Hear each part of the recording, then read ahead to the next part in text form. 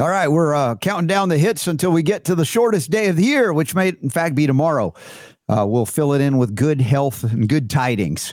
The Robert Scott Bell Show is about to begin December 20th, 2023. For those of you listening or watching online live, say hello in the chat room. Tell us know where you're watching or listening from, and we'll get the healing discussions of a wide variety of topics today. We've got, in the first hour, a first-time guest, Dr. John F. Montalvo Jr., and he's got a fascinating Rumble channel that also talks about biblical UFO deception. Super Don definitely wants me to cover that. I'm happy to cover it, but all kinds of health stuff. He's got a great background in natural health and healing.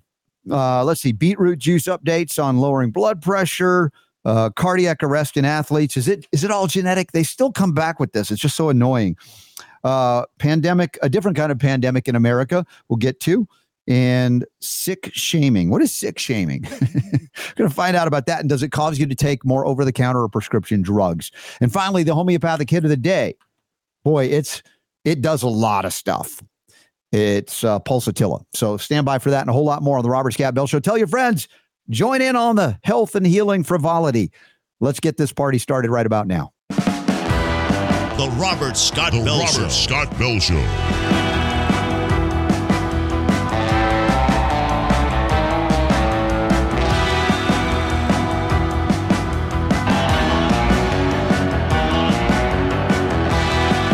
The voice of health, freedom, and liberty. The Robert Scott Bell Show. Well, how long will we tolerate the moronic nonsense of the medical community as they continue to just make stuff up about chronic, debilitating, degenerative diseases as it relates to what they might consider acute infections or in post-infection, follow-up to infections? That's the question as we start the Robert Scott Bell Show here today on the United States and World of Health Talk. Well, I call it media now. Wrapping up the 24th year of broadcasting. Can you believe it? About to enter the quarter century mark in broadcast media, particularly in the healing realm. And that's coming up in the new year. So we got a lot to do before we get there, though. We're heading into the holidays. I hope, they're filled with light, love, laughter, and healing. And the ways you can do that, of course, keep listening to this show and put to the test the things we do here, the things I do, the things that I enjoy and I'm inspired by. In fact, many of you inspire me as you tell me about your journey to health and healing. In fact, we've got one more opportunity to do that with a Zoom AMA. That's the Ask Me Anything for our Patreon supporters. You know who you are. Please plan on joining us Saturday, the 30th of December at noon Eastern, 9 a.m. Pacific for one final 2024 healing. I guess it's going to be a party. It will be. I'll be able to do a lot of giveaways as well. We always do that. That's fun to be able to say thanks back to you guys and gals for supporting us. So the question of how to say mismanaging, you think about misinformation and disinformation and malinformation. It's always been coming from the medical establishment in terms of post 1910 Flexner Report. When they adopted a poison everything that moves, breathes, has an emotion or any kind of symptom. We can poison you back to health with petrochemicals synthesized and patented for great profit. And in the meantime, we're going to wipe out any competition to that treatment of disease with poison.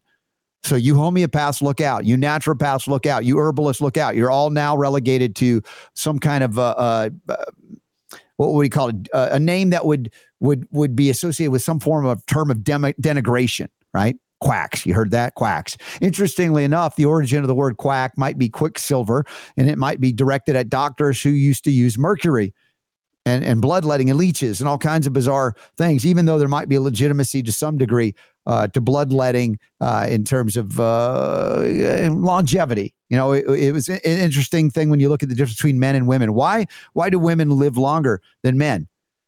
And some have posited that the menstrual cycle allows for another route of evacuation or excretion of things that don't belong in the body anymore. Yet, is it necessary to bleed this stuff out? If I look at the health of a normal, what we call menstrual cycle, and there's not many of those going around anymore, you have to go back into the medical history books or just talk to great grandmas if they're still around about what menstrual period was considered to be normal.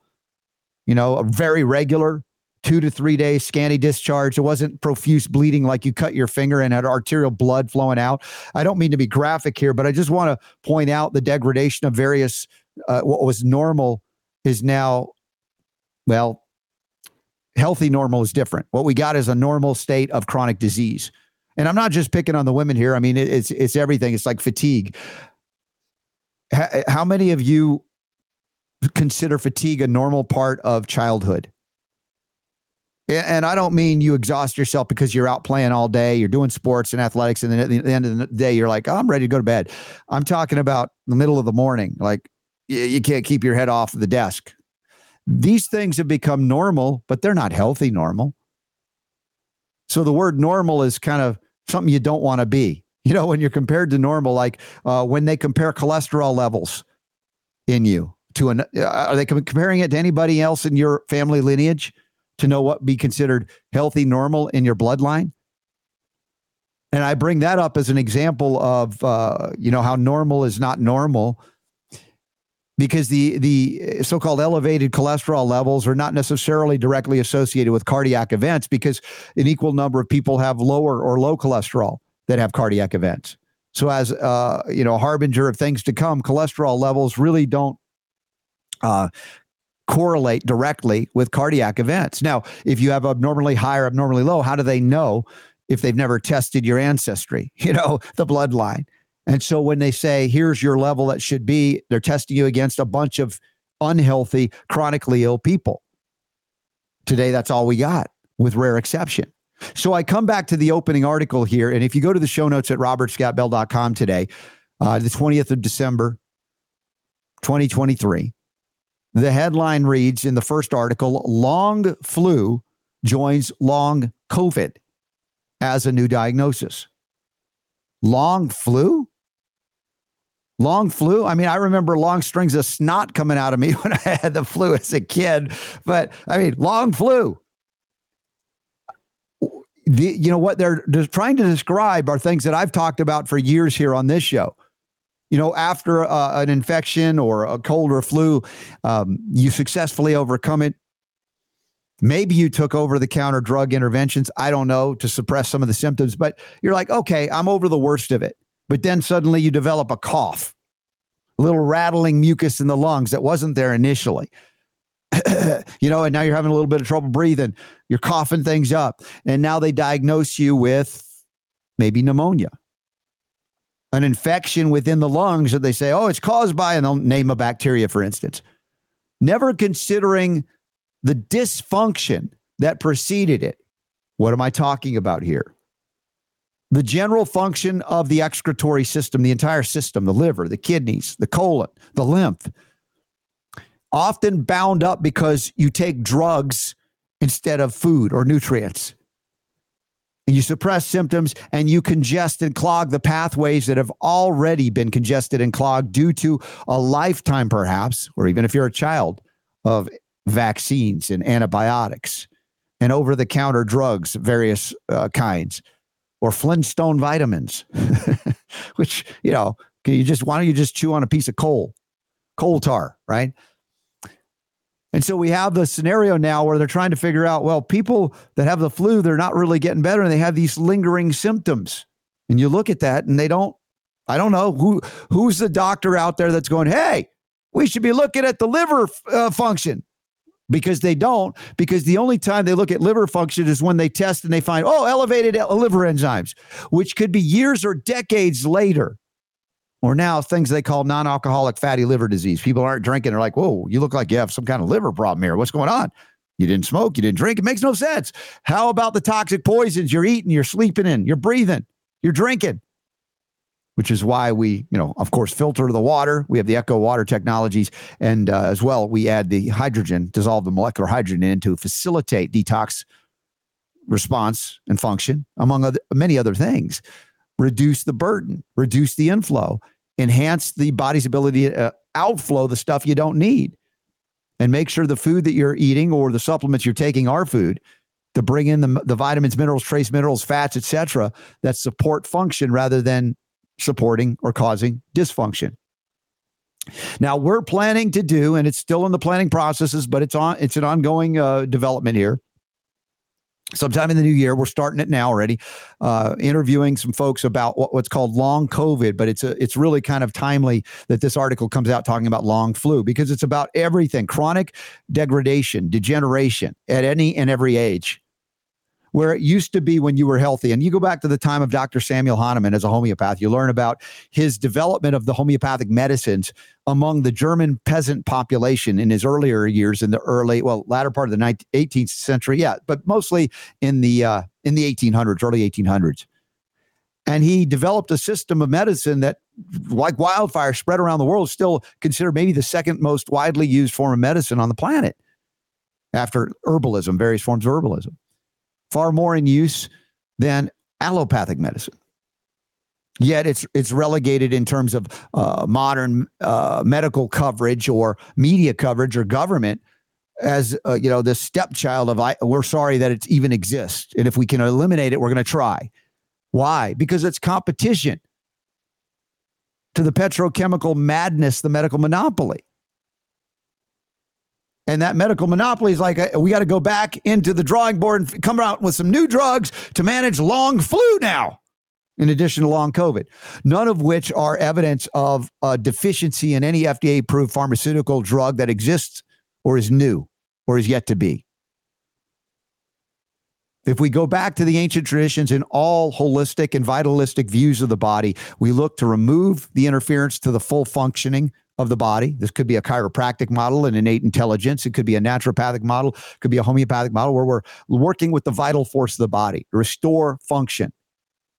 The energetic pathways that, and manifest certainly physically and biochemically as well, but to focus solely on biochemistry is an absolute disaster because we end up poisoning people back to health, which is an impossibility. You poison people to death over time, but you manage them and you profit from them all along the way in the medical monopoly. So, long flu, long COVID, long whatever, chronic fatigue syndrome, chronic neurological degradation diseases, cancer, chronic disease, happening in younger and younger people, not because younger people are living longer than they used to, but because generationally we've seen an explosion of toxicological burdens. And it's a miracle that we have the ability to reproduce. And at this point, they're greatly reducing the capacity for reproduction of the human species, especially when they added in the mRNA experimental injections that are not vaccination. And these are the reasons why we've gotten banned on YouTube and Spotify and LinkedIn. But we're here on Rumble and other places, so please share the show if you enjoy learning and hearing and getting empowered in ways that very few media outlets will do. I have a sense that you might be getting a little bit of empowerment from my guest this hour. He's got a Rumble channel. He's talking about a lot of things. If you look at his backstory and background, dude's all in on holistic concepts, application, natural healing. He's come through Trinity School of Natural Health as well and many other places. He's worked with a lot of people we know and some of which we've interviewed. I'm just impressed with his backstory. But the most interesting and intriguing part of his backstory is the first part, because he's, born in Elmhurst, New York. And it's funny enough, I came onto this planet at NYU Hospital in the Village, but we were living in Elmhurst at the time. And then he says in 1972, he moved to Margate, Florida, outside of Fort Lauderdale. Guess what my family did in 1972 from Queens? Moved to Margate, Florida in 1972. I wonder if we knew each other as kids. Dr. John F. Montalvo Jr. Welcome to the Robert Scott Bell Show. I'd like to find out. Thank you for having me on this afternoon, Robert. I appreciate the opportunity to meet and greet you and also to discuss several things. But I was wondering the same thing, especially since you were telling me about running into that fog that the truck was putting out to try to kill off the mosquitoes, not knowing that we were poisoning ourselves in the process. Right. So you remember that, obviously they were reclaiming the Everglades a little bit to grow west at the time. It was still much less than what we see today. I mean, if I go back down there, you're still down there in South Florida? Yeah, I'm still in South. So we left, but when I came back, I was like, oh my gosh, how much growth there's been. They've reclaimed so much. But of course, normally a swampy area of stagnant or still water is a breeding ground for mosquitoes. And when we were kids in the early 70s down there, they were fog trucking all of the neighborhoods. And we would, as kids, ride behind it on bicycles or run behind it, think it's the coolest thing. Right. We're poisoning ourselves. And this is to the point of the opening monologue here today. It's like, long this, long that. Of course, we're destroying ourselves, and the medical doctors, bless their hearts, unless they wake up and break through and beyond their Flexner Report medical school curriculum, they're part of the problem. That's right. And the funny part about it, I used to like that smell that was coming off that truck. There was an intoxicating thing about that smell coming off the truck. It was wild, really wild. So, yeah, we recognize a lot of similarities in our childhood. It's fascinating. And so we'll have to talk off air about some of those, compare those experiences and see if we were nearby one another as kids. What was the name of I have to remember, Atlantic West Elementary School, I think I went to. I don't know if that was off of Atlantic or not far from that area. But anyway, these are memories that just come flooding back as I'm thinking about them. Wow. Yeah. I mean, I remember as a kid, it was a 2-lane highway going back into Coral Springs, and deer used to cross the road. Yep. Now they got boa constrictors to eat all the deer, so the gators can't even eat them.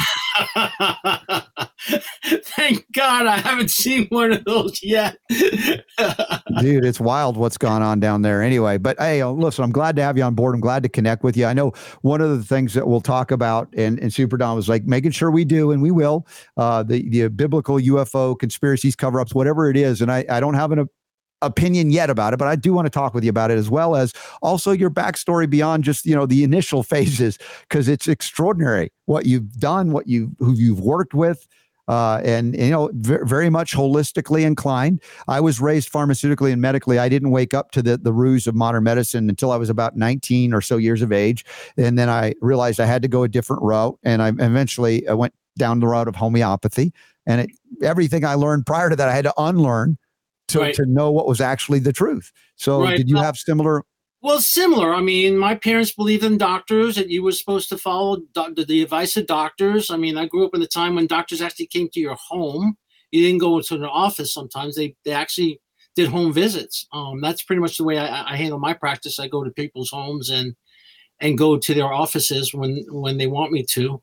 But yeah, I grew up in the same mindset that doctors were the thing, that when you got sick, you saw a medical doctor.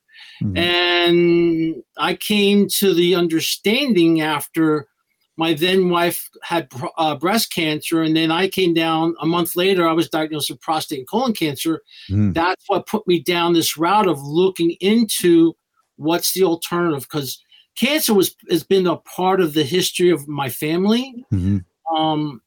Had an aunt that died from brain cancer, another aunt that died from had breast cancer, and then she ended up dying for cervical cancer because she was taking what is that drug that they give you after you've gone through breast cancer? I'm thinking tamoxifen, yeah, which causes breast cancer. And it causes cervical cancer because she ended up dying from cervical. Well. Yeah. John, can I ask, how old were you approximately when you had that prostate cancer diagnosis? I was 40 at the time. 40. See, the thing is, I figured it out at 24 when I learned of homeopathy. It's like, well, actually earlier I was like, if I keep going down this medical route, I would be dead with cancer in my 40s. It's kind of where you got that diagnosis. So I switched over at 24, went all organic, detoxified my liver, began living differently. And I'm like, my mid to late 50s, depending on how you're counting it. I'm running circles around myself in my 20s. And I'm like, dude, I got all my old age diseases out of the way first. I didn't know it at the time, but it was a journey that I was a medical family, had older relatives die of cancer or the treatment of cancer. So again, I see a lot of parallels in your journey and mine. And I'm just, again, fascinated by the connection here and what you're doing. Yeah. And like yourself, unfortunately, I've had some family members who knew what I was doing and still didn't want to follow my protocol. Oh, yeah. And basically what I did was I went on a total raw diet.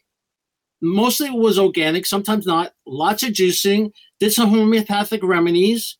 Did colonics. Of course, did colonics with coffee in order to get the liver cleansed. As you well know, you got to cleanse out the liver if you want to heal the body. Yeah. And within 6 weeks, not only did my prostate and colon cancer disappear, but my allergies disappeared. My sinusitis, my inflamed sinuses disappeared. I lost 45 pounds in that process, and I was sleeping better. And like you, I was running faster and outdoing guys 20 years younger than me when I was playing football with them. And I had 3 boys at the time, and I was outrunning them. So the process of going through this crisis, if you want to call it, because when you hear you have cancer, most people think it's a death sentence, but you can also use it as a way to motivate you to get better and really focus on what is important in your life. And I think most people miss that, because they hear the C word, oh, I'm going to die. And I've seen people who've had terminal cancer that I've worked with, and the doctor gave them 6 months to live. They're thriving, and people who have had what I call minor cancer, and they die because of their attitude. So a lot of times it's in the mind. Absolutely, it's in the brain in order to heal. Now, in your backstory, it talked about your marriage to Evie, and she died in 2003. That's was correct. It a cancer thing?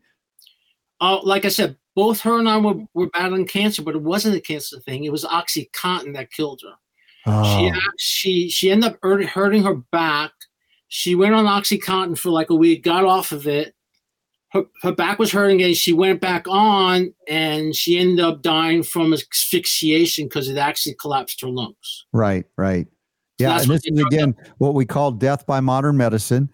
And, all of the allopathic varieties, the ways they can kill you, there are a myriad of them. And, very often there'll be plausible deniability. But in the case of an OxyContin death, it's pretty clear the direct pathway to that. And yet there are other ways to manage pain, whether it be through cannabinoids or kratom and other things. But pain management has become something big pharma loves their monopoly on. They've tried to fight against any natural methods of managing pain.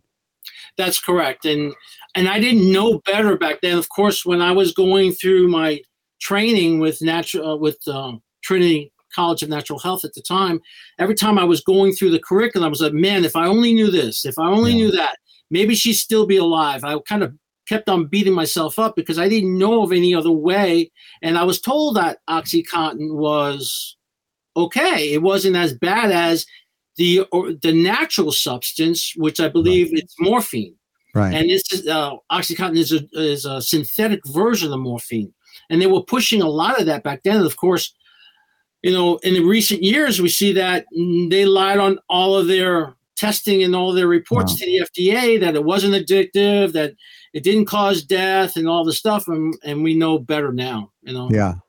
Well, I'm so sorry about that. These are the harsh lessons we learn in order to maybe get on our life's mission. I don't think those folks or your wife died in vain, because it obviously taught you profound, important lessons that you would, bring forward to help others so that they wouldn't meet the same fate. Correct. The way I handle my practice from a biblical point of view, and I'm always looking at how can I help somebody get better so they're around for their family members, but more importantly, they can die healthy. Yes. They can die healthy. How many people do you know? I know when I was a kid, I remember Mr. Kane next door when I lived in Jamaica, New York as a kid. And Mr. Kane died in his bed. He was 90 years old. He had natural cause of death. He wasn't on any medication. He just died. You don't hear that day. You hear they died from this garbage called COVID. They died from a heart attack. They died from diabetes, complication of diabetes. That you don't hear anybody just dying naturally, where they just go to sleep and they don't wake up. How many people live into their 90s or even hundreds, not on any medication, and when they're done, they're done. I've discussed that as well, whether it be blue zone discussions or otherwise. But these people are functionally active, working in the fields up until almost the day they die. They feel a few days earlier or than that, they're like, it's time to go. But we don't know of natural death. We've basically medicalized and profited off of in the Western world. Basically making pharmaceutical drugs a normal part of the decline, but they claim to prolong your life. But question is, what is the quality of that life? And is there a way to proceed as our ancestors did without them? Now, some would say, well, we used to live and we died at 20 something. Yeah, if you got stomped on by a mastodon. But, by and large, if you survived childhood, even back in the 1800s, you could live a very long life. It was like childhood mortality issues, and that may come back to issues of nutrition, hygiene, sanitation, etc. But that's not considered because that skewed the statistics of everybody's longevity downward. When you got a handle on childhood mortality, which improved in the 20th century, then suddenly we said, we're living longer. But they didn't take into account the way that people were living longer in many cases was on medicine. That's correct. And I think that's where a lot of people fail to realize. But you got to remember, Robert, the medical profession, and also part of my background, I was teaching medical doctors and DOs in my background and nurse practitioners. They're being lied to. As Dr. Bruce Lipson once said, is that doctors are taught to remember, not to think. Yes. And when you look at, and the other thing too, statistics also can lie to you. I studied statistics in college. I mean, you can skew anything. And if, like you said, if you have a great deal of mortality in the younger years, especially in childbirth, which we had an awful record of, and still do when it comes to the industrial world, then that skews all of the other ages downward. So, and when you look at the Bible, again, I come from a biblical perspective, you had people living 900 plus years. Of course, it was Noah who only lived, I think, about 147 or maybe 180 years at that point. And then, of course, it started going down to 120 because God couldn't stand being around us for so long because of the debauchery that we're causing. And look at what's going on in this country with the debauchery that's causing. So, if we had the type of, I don't know if you remember, I remember just half a mile away, there used to be farms right off of 441. Oh, yeah. Horse farms. You can go get food without going to the grocery store if you wanted to and pick it yourself. Now we're paved over.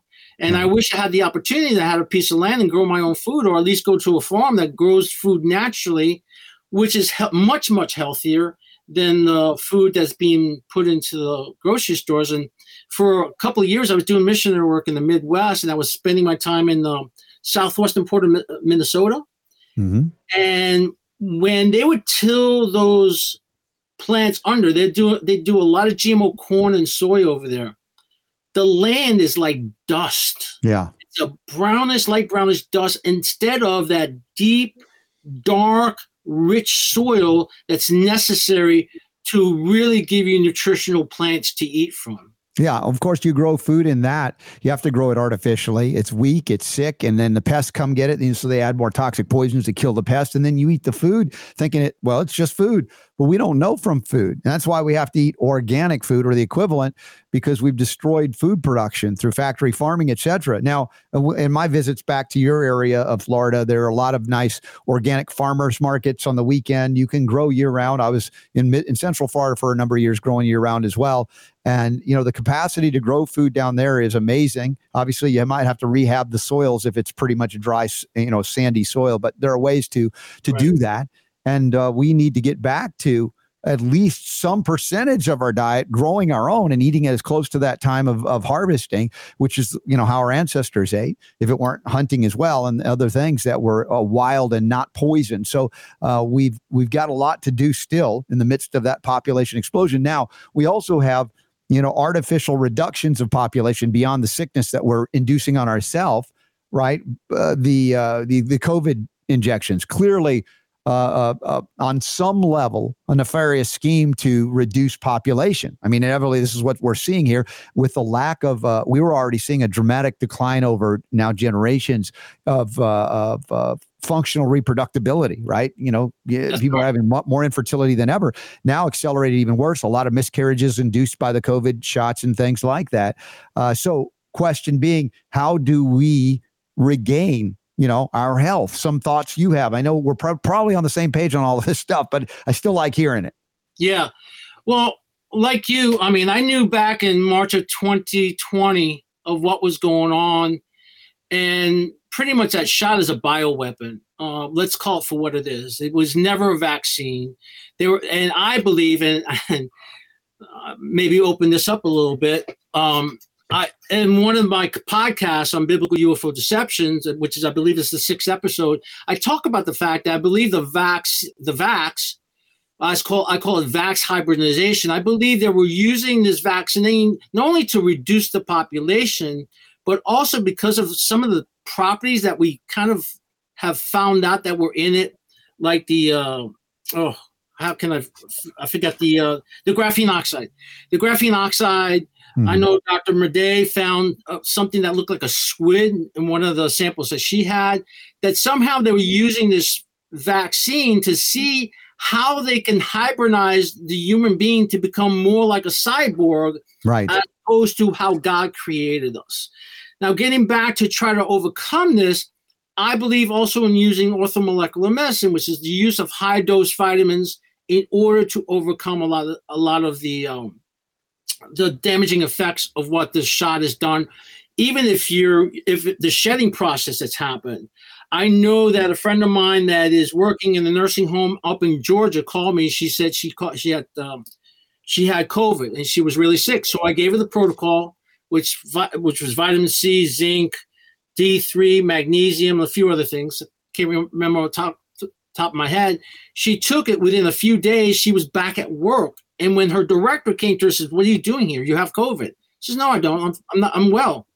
And she put her to start working with the COVID patients that were in the nursing home. But she also asked her what was the protocol.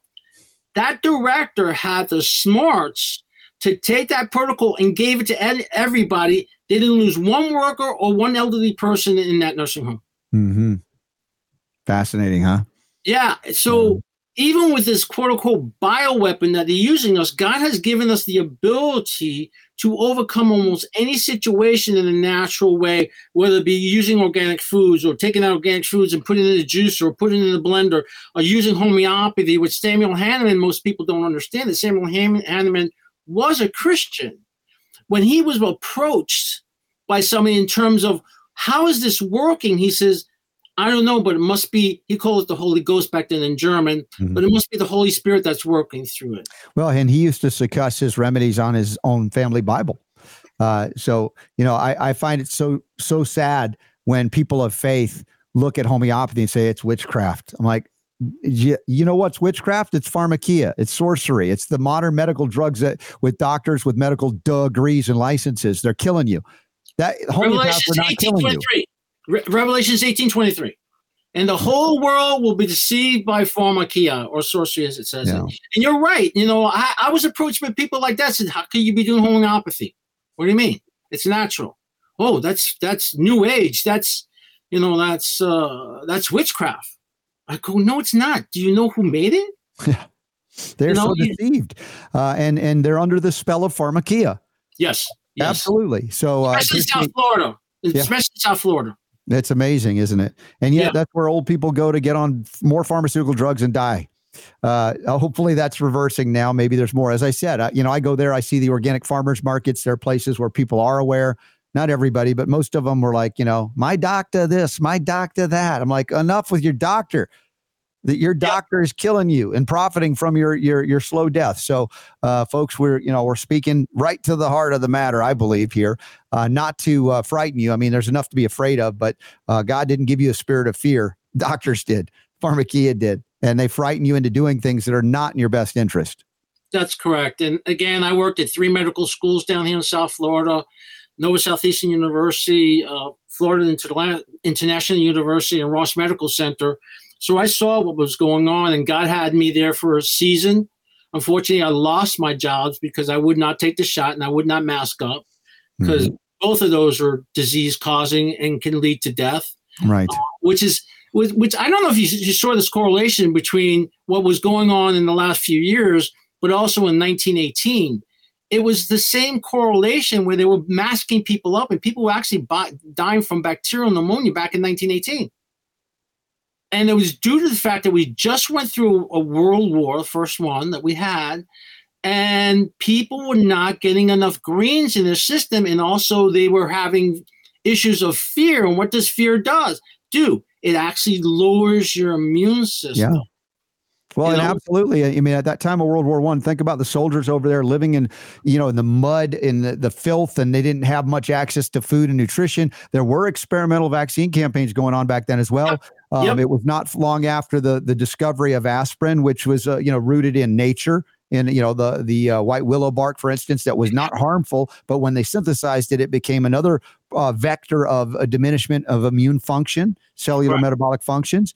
And you point out fear as well. But coming back with abject nutritional deficiencies, et cetera, this was rife for so-called pandemic or epidemics. And then they blame a virus that hadn't even been existing yet, or they haven't identified viruses yet, even though the discussion of viruses is rife with controversy. There, half of my audience says they don't exist, half like they do, but they don't. I mean, we can go for hours on that one. I know. I can entertain it too. I don't mind, but I'm just saying that for them to go back in 1918 and say, hey, we have identified the cause of everybody's death. It was a flu virus, and here it is because we dug it out of a dead guy in Alaska who died that year. It's like so absurd. It's like the lies that they get away with. We go, oh, we're so enamored with science, but it isn't science. Again, coming back to sorcery and pharmakia. Now, going into some biblical stuff. I don't claim to be a biblical scholar. I'm raised in the Jewish faith, and at bar mitzvah, we learned about the Hebrew scriptures. It was sometimes called the Old Testament, not as much as the new stuff, so to speak. But at the same time, as we talk about this, fascinating, you have something that's called biblical UFO deceptions. Now, as I went back and learned, and I've read the Bible since and studied and all of these things. There's on Rumble, you have the Rumble channel, and you talk about these things, various interesting topics. One of the books I read, maybe this ties into it, maybe it's not. You tell me. The books of Zechariah Sitchin, who would go back and read about, you learn about original meaning of words, and you go, oh, okay, maybe they were talking about rocket ships and not, chariots that float on the water. I don't know. Fascinating stuff. I don't know if you're going into that realm of biblical UFO deception or not, or something else. So let me know. What's up? Okay, so my friend who's my co-host on there, Gilbert Cochado, I was in Minnesota at the time, and he called me saying he wanted to start a church, and he wanted to go into this situation concerning these people who have been abducted, who are inside the church. And at the time, when he called me, I had just broken my back. Took me about 3 months to get healed enough so I can come back home. That was back in September of 2022 when I broke my back. So we sat down and discussed what was going on. In his family, they've had a situation where you remember where Jupiter is from Margate, right? Yes.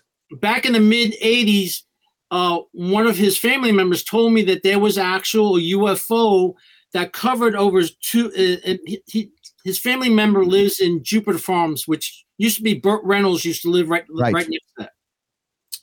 There was a ship of some type that actually hovered over the property right next door to him, and that ship was about 2.5 acres big. And what we do is basically look at these situations, because it was Dr. Warner von Braun who told his secretary, I think it was Bonnie Holmes, that the last deception will be when the elites, the globalists, decide to go ahead and do this quote unquote UFO invasion to bring the world together. Right. The disclosure that would result in a unification under a one world order, planet Earth. And, the idea that we would somehow unify at that point under a centralized bureaucracy, which is problematic even at the state and local level. I mean, heck, having a condominium board is dangerous enough. You don't want exactly right. You don't want to live under that. But of course, the deceptions that they've used to this point, including the COVID deception, was designed to break down the barriers to having a centralized, globalized bureaucracy running everything, like WHO trying to gain control of the sovereignty of nations in their response to any pandemic, real or imagined. Right. And that's correct. And we Gilbert and I go through that. He's got a lot more a knowledge concerning that. I come from a biblical perspective because back when I was a teenager and in my early 20s, I used to study UFOs. I was into the Project Blue Book. Oh, yeah. You and I, like I said, our childhoods are fascinatingly similar. I was reading all of that stuff. I was fascinated. Every book in the library I would check out and read. Yeah, Bermuda Triangle, which is right here, off the coast there, yeah, right off the coast here. So that kind of fascinated me. Not only that, recently, I don't know if you know of a gentleman by the name of L.A. Marzulli. L.A. was a student of I can't remember, Chuck Missler. Mm-hmm. He became a Christian through that. He was a New Ager, been a Christian. He specifically is in this realm. His ministry is discovering crop circles and UFOs and abductions. He deals with that. And recently, he gave a talk here in Jupiter at a church that I know the pastor there, Don Pelor.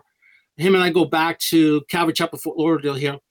And he, in the second day of his talk, he actually asked how many people have come in contact with a UFO.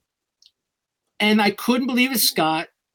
Close to 70% of the auditorium, the church, raised their hands. Wow.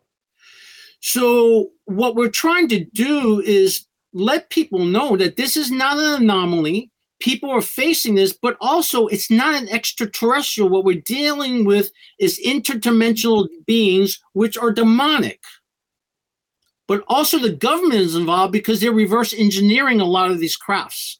Mm-hmm. Sure. Now, let me ask you about the biblical perspective. I mentioned Zecharia Sitchin. I don't know if you studied his works about original meaning of words. It's fascinating, but it calls into question a lot of what we think of in terms of modern technology actually being new. Like we've had this stuff before and it went down and it got hidden or something happened. But I don't know, when you talk biblical in that way, is it because of various research into that or other phrases in the Bible that are guiding you to say UFOs are real or not, that kind of thing? Well, what I'm trying to do with this particular podcast is give people hope, but also send out a clarion call that you need to be prepared of what's coming.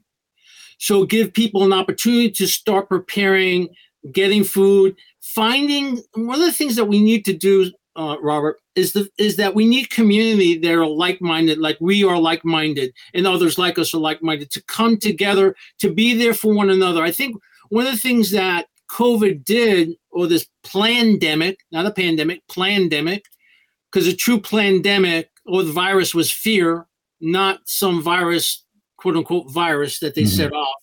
Because nobody, and I don't think I haven't been able to run across the research yet because I've studied a lot of the research. Nobody's been able to isolate a virus. Nobody. Yeah, I think you're talking about genetic fragments or sequences that they claim to be the whole thing. And this is the problem of PCR and viral isolation.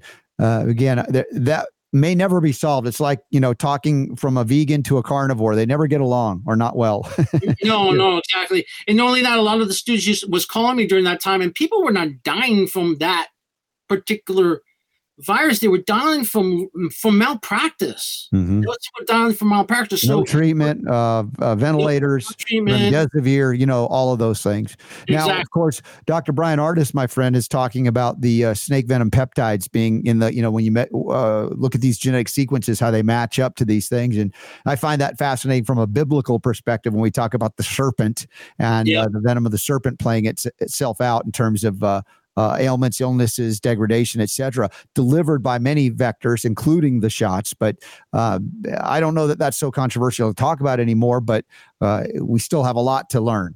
Yeah, we have a lot to learn. But so what I'm trying to do with the podcast is show a bit of biblical perspective on life, let alone what's going on with all the deceptions that this world government, let alone our own government, is performing here. And it's been opening up my eyes a lot. I mean, I'm a rah-rah for the USA, since birth. Yes. I wanted to go into the space program, but the more I dig in, the more I'm seeing that we, not as a people, but the government in itself has done a lot of damage throughout the world, and is doing damage to its own people for a profit motive and a very sinister motive that's happening that is already laid out in the Bible. And that's what I'm trying to tell people, is that it's already laid out in the Bible.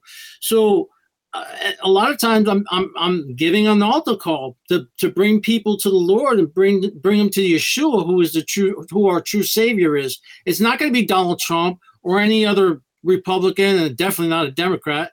When the Democratic Party is basically entrenched in slavery, their whole root of the Democratic Party is slavery. And I don't mean to get into politics, but the truth is the truth too. And we have to be able to look at what is true and what's healthy, and to get away from fear and bring love and peace to our community, because that's also a form of healing that comes not just to the individual, but to the group that you're involved with. And I think, I don't know about you, but sometimes in South Florida, people are just going off, to and fro, and there isn't really community. Like when I grew up in New York City, man, the guys and I were playing baseball, football. We would have block parties. I haven't seen any of that lately. Well, you really have to go out of your comfort zone, because they've really programmed fear, the spirit of fear, into so many of us in America, that we fear our neighbors. We're afraid to get together with them. And, that's why, finding a place where you can move in, where a community is the norm, if you will, or working hard to correct the fear and breaking through the difficulty that has transpired over now many decades to get where we are. Because in the case of, grid down scenarios, if it's everybody for himself and, nobody's prepared, then it becomes a real zombie apocalypse. Yes. And we see it fictionalized in the movies and TV, but that could be a real life scenario. There are people that have lived through the decline of a civilization, or the collapse of the Soviet Union, what was like Venezuela, other places that, collapsed due to socialism and other reasons. And horrific things occur, things that you're like, oh, that's only fiction. No, that could be real. So the question is, are we prepared to survive those downtimes? Because even without the artifice of our governments facilitating this, there have been natural disasters as well over the course of human history. And I think we're asked to prepare for those things at the same time, live life, not in fear, but be also ready so that we can help one another. Because if we can't help ourselves, how are we going to help anybody else? True. And that zombie apocalypse is actually on the CDC website. Oh yeah, no, they put it up there. We were covering that when that happened. So just absolutely astonishing. So Dr. John, when you do your podcast on Rumble or elsewhere, how often do you do an episode? How can people find you? Well, right now we're doing it once a week. We do it on a Sunday. I usually post it on Sunday night or Monday morning. Mm-hmm. We record it first. We haven't. I'm also the technician. So I still haven't gotten that sophisticated to try to do it on a more regular basis. And not only that, my partner works on he's working like he drives a bus also. He's also a pilot. He knows how to fly helicopters. But it's a once a week thing right now. Yeah. Do you have a local congregation you attend in the Southern Florida region that other people might be listening, might go, hey, I want to check that out? Well, I am a pastor of a church that's called Zealous for Zion. Unfortunately, back in April, the rental that we had that was down in Hollywood got flooded. So we're still in the process of trying to find a permanent location. Okay. So yeah. All right. Well, all the best on that recovery as well. And any other messages you want to share with my audience? Again, you have a wide and varied background. It's just uncanny how similar our upbringings were, and how we've led to similar conclusions as well. And I appreciate connecting with you finally. Yeah, finally. I'm glad we did connect. I mean, we need to be prepared. I mean, if you see my podcast, and I always end it with this in terms of find community. Make sure that there's love there. Be there for one another. Get whatever provisions you need. But ultimately, the only true Savior you have is Yeshua HaMashiach, which you know as Christ Jesus. Christ is actually his title, which means the anointed one. It wasn't his last name. It wasn't his last name. And it's all laid out in the Bible. You read the book of Daniel, you read the book of Revelations. Everything that's happening right now has been already prophesied 2,000 years ago. We shouldn't be afraid of what's coming next, but we need to be prepared. We really need to be prepared. One of the things about being a pastor and a holistic healer is that I'm trying to heal people so they can do the best that they can, not only for their family, but for the coming kingdom.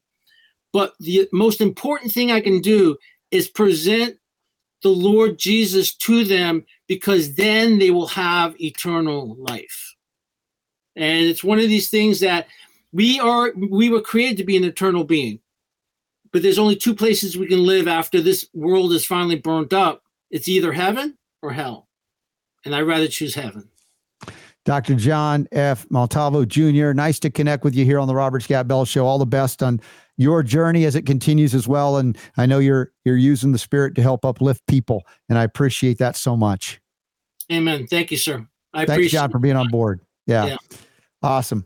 Well, I appreciate that. Again, uplifting messages in the midst of a lot of things that might drag us down and under. And again, another recurring message is the fear message. Where is that coming from? Who is instigating a spirit of fear, if you can call it that? And who is encouraging you to live beyond that fear, or to be fearless, in fact? Now, if we talk about fear, I've talked about my story of a couple of years ago. I don't know how long ago now it was. I hiked up to the top of a mountain with my daughter and her class, and I got to the top, and suddenly I was afraid of falling off the cliff. I'm like, I didn't, these kids were running along the edge like there was no tomorrow. I'm like, well, okay. And I realized there's elements of fear that could be good to protect you if you're not sure of foot at the edge of a cliff so you don't fall off, right? So it doesn't mean that fear is completely, never, ever use it. Don't acknowledge it. There are things that could keep you safe, keeping you out of the street in the middle of a traffic jam, right? Because you're afraid you'll get hit by a car. Nothing wrong with that. That makes sense. But living, in a fear of, name the fear. Of course, the biggest fear a lot of people have is the fear of death, which I've argued is a fear of life, fear of living. And when you fear death, then you're afraid to live because you might die. And it's like, what have you done? Wasted your whole life being afraid of dying, and you never got to live. So once you recognize who you are in terms of the spiritual being that you are, and the recognition that you do live beyond this life, and that this mortal coil that you're in is not really who you are, maybe it takes a near-death experience or a spiritually transformative experience. STs, we've talked about that, to come to that point of, oh my gosh, yeah, all that stuff that they wrote about is real. I'm created of God. This is not like, this flesh and blood is it. And so in that way, you can live fearlessly. Now, not everybody has those experiences like I had growing up. I had that out-of-body death experience that confirmed to me, it's like, oh, I am soul. I don't have a soul, right? That's the question of, do you possess yourself, or are you who you are? And at that point, it certainly changed my worldview, or strengthened my conviction, or let's say knowingness, if that's a way to say it, because we can have belief and faith, and that's a part of the steps to get there. But there are certain experiences you have that you're like, do I need faith that I am this? No, you are that.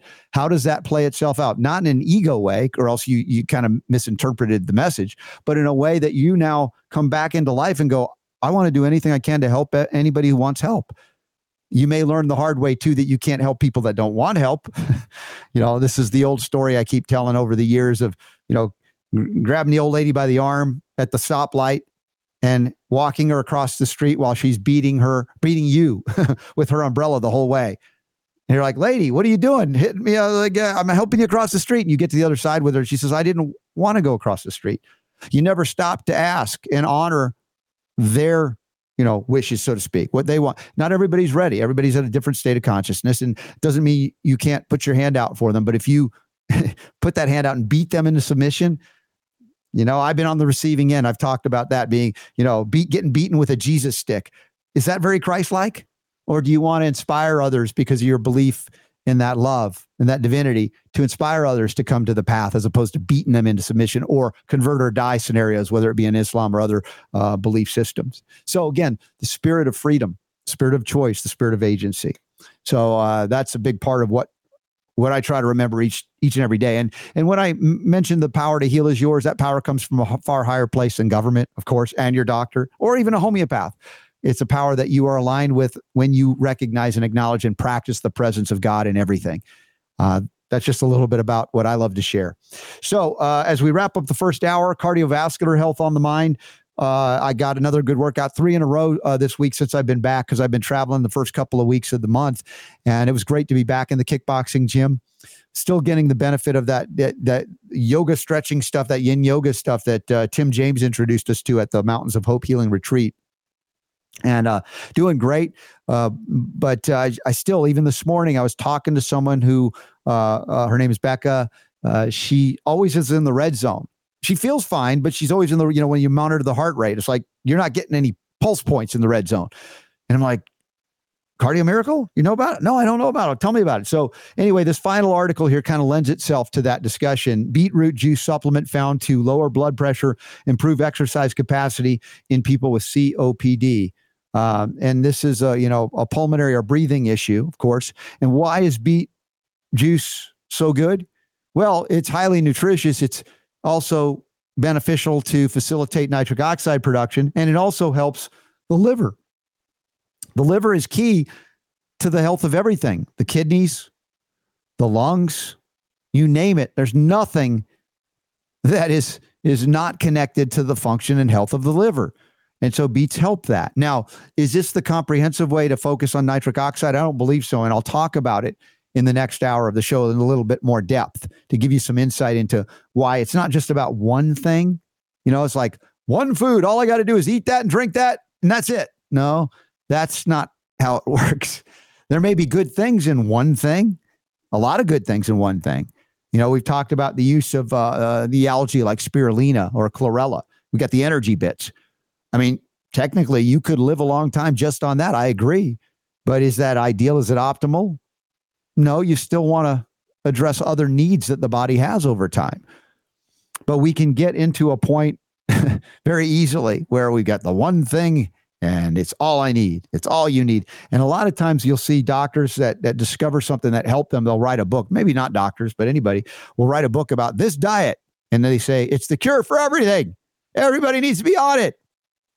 And I'm always suspicious of that. Maybe they are sincere in their belief because of what it did for them. But as a homeopath, I found out that there is not one diet that's right for everybody, except that it starts at the organic quality level. Oh, there's Curly. Just one thing. Thanks, Super Don. Remember that? One thing. Do you remember what that one thing was, Super D? Did we ever find out? What was that one thing? Did they reveal that at some point? I don't even remember. I know. I asked the question because it was like the thing. It was the MacGuffin. One thing. Curly would raise his hand. One thing. Just that one thing. And then at the end, I think the other character, what was it? Billy. Crystal's character. Crystal said he found the one thing. It may be different for everybody, but it's not just one food. It's not just one diet, but clean up what goes into you. Love yourself enough like God loves you to give yourself the best. Certainly you're willing to do it for your children. Why not yourself? You're willing to do it for your car. Why not yourself? Right? Seems pretty basic, but we often, just get too busy and harried or afraid to do that which we need to do if we want to stick around here for as long as possible and enjoy the life, the gift that we've been given of life, to enjoy the kids, the grandkids. Super Don has a gaggle of grandkids, and maybe they have kids one day and want to be around for them, but we got to do stuff if you want that to happen. It's not just by the grace of God. A lot is, but there's a lot more we're asked to do, not just ride on that. So that's all I got to say for hour one, Super Don. What about you? That's your one thing. It's my one thing. Many one things. I enjoyed John on the show today. That was fun. Great new friend here to the program and more. And hour two, what do we got? Do we got any guests, or is it just you, me, and Super? Just you, me, and the lamppost.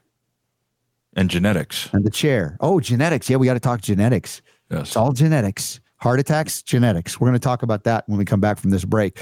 I hope you all are enjoying the show. Please share it. And remember, our next AMA for our Patreon supporters, as low as $4.99 a month, you get access to a lot of things, including the homeopathic hit of the day in video format, whereas everybody else just gets it, the PDF download, which is great too. By the way, thanks Super Don for doing that for free for all y'all. But please consider becoming a patron supporter and join us on our Zoom AMA December 30th, noon Eastern, 9 a.m. Pacific. But we got a whole other hour broadcast healing to go. So stick around and bring your friends and family if they want, because the power to heal is theirs too.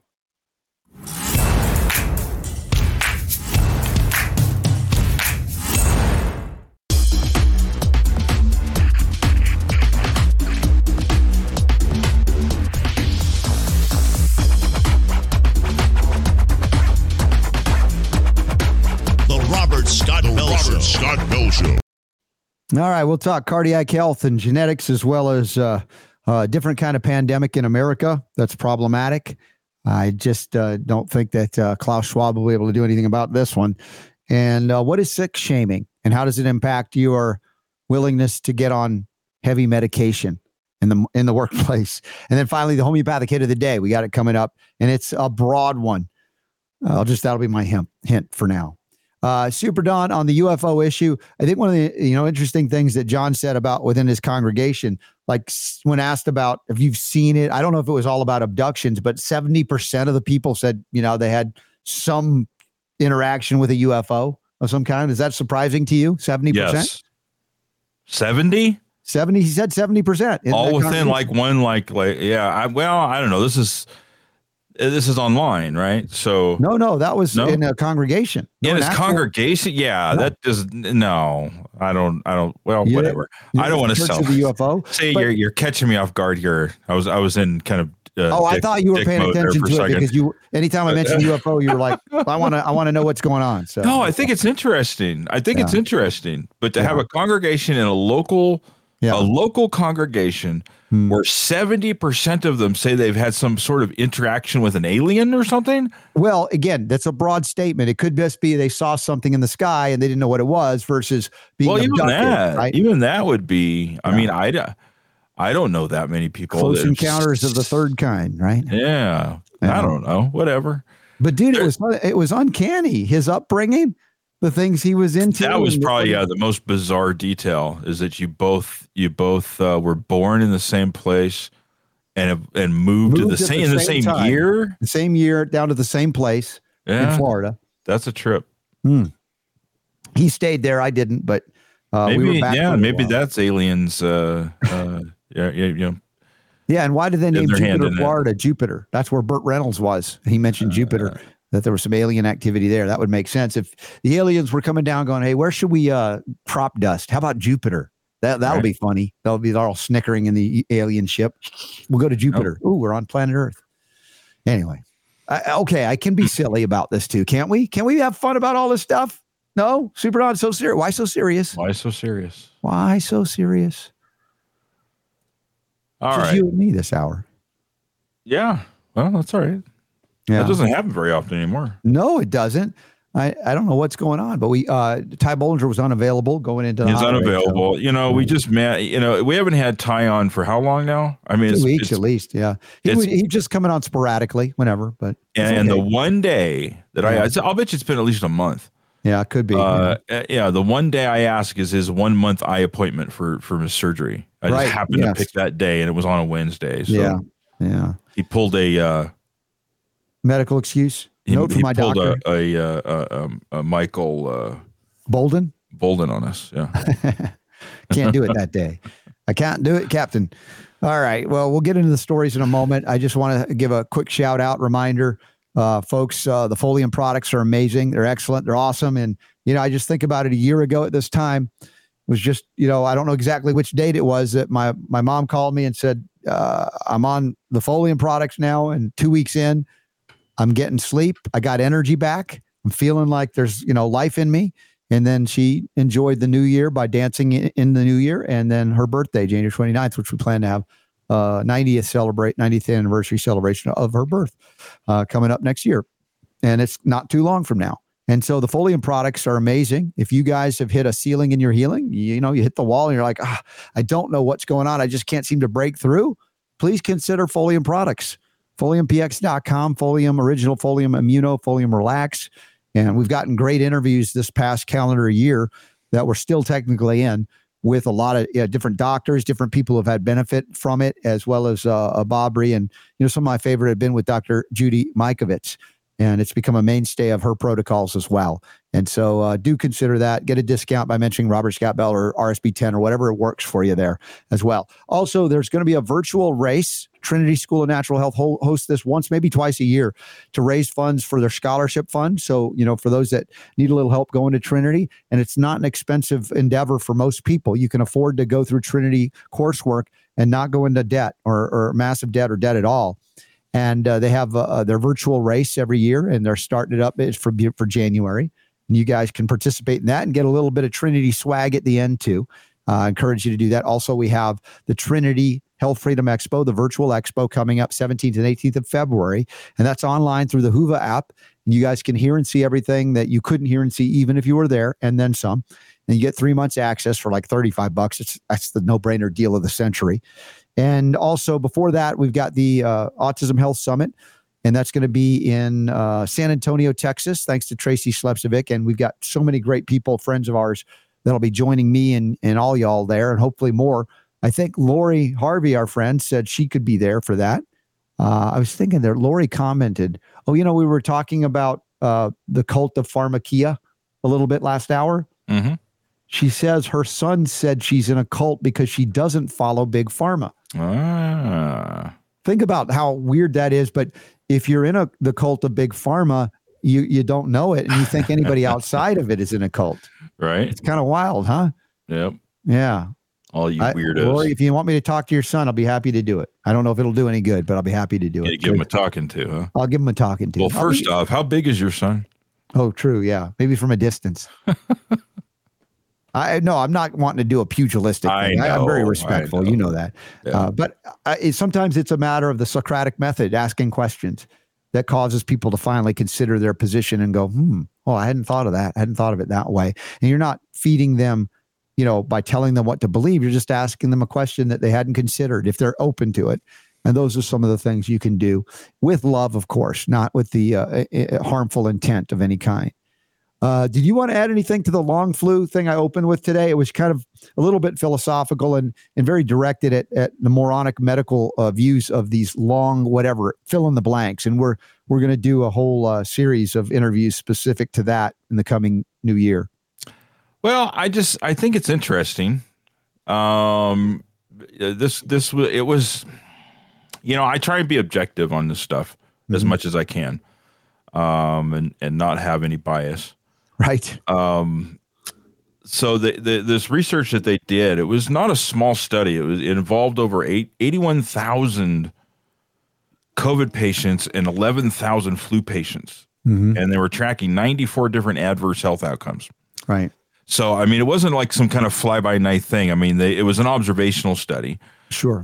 But, they found that these people, when they had flu, which they call a severe flu, that it did cause problems. They had a greater risk of rehospitalization.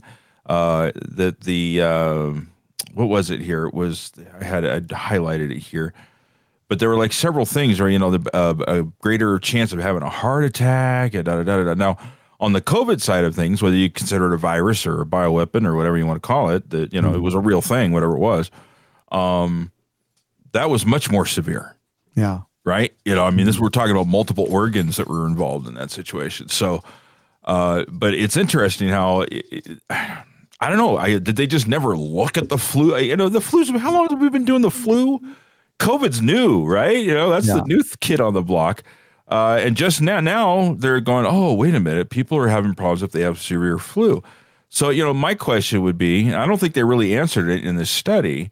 They found the thing, and now they're going, whoa, look at this. Now they're probably going to be looking into it more. What would be the reason behind that? That's like, now that's what we need to look at, right? If somebody gets the severe flu and that causes an effect to them that they don't quote fully recover. Yeah. And so they're at a higher risk of things, 18 months later or something like that. What's the reason for that? That was the point of my monologue. And so then it's like, okay, so what do you do about that? Yeah. Yeah. My question though, and like, I have to be cynical. I have to.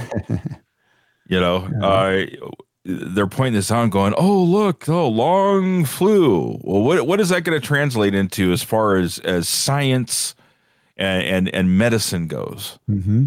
Pfizer's sitting there going, oh, that was a good one. That's a good, you guys see that one? Or maybe they even funded it, maybe. Who knows? How do we pharmaceuticalize? Oh, yeah, we got to treat long flu now. Yeah. And they'll have mRNA vaccines to prevent it. And how much you want to bet? Now, I could be wrong, but here's my prediction. Mm-hmm. We had long COVID. Now we've got long flu. What's next? Mm-hmm. What's the next thing? It's going to be long dash whatever, right? Is it we're going to see a trend here now? They're going to have long everything? I think it's long johns. Because it's winter. Johns, yes. It's winter. We got to wear a long john. That makes more sense. So anyway, that's kind of where my brain went with that. Yeah. All right. Well, I appreciate always your insight. Really good. And I just, like I said, I keep pointing out the same thing, and you think, is he a broken record for those old enough to know about records? But if you're right about something, why would you switch, your tune? Now, has there ever been a time where I've learned either I was wrong or the understanding was a bit superficial and I went deeper? I went, oh, that explains it. Yeah, of course. That's part of the learning process. But some of these things have stood the test of time, and some of these things stand the test of common sense.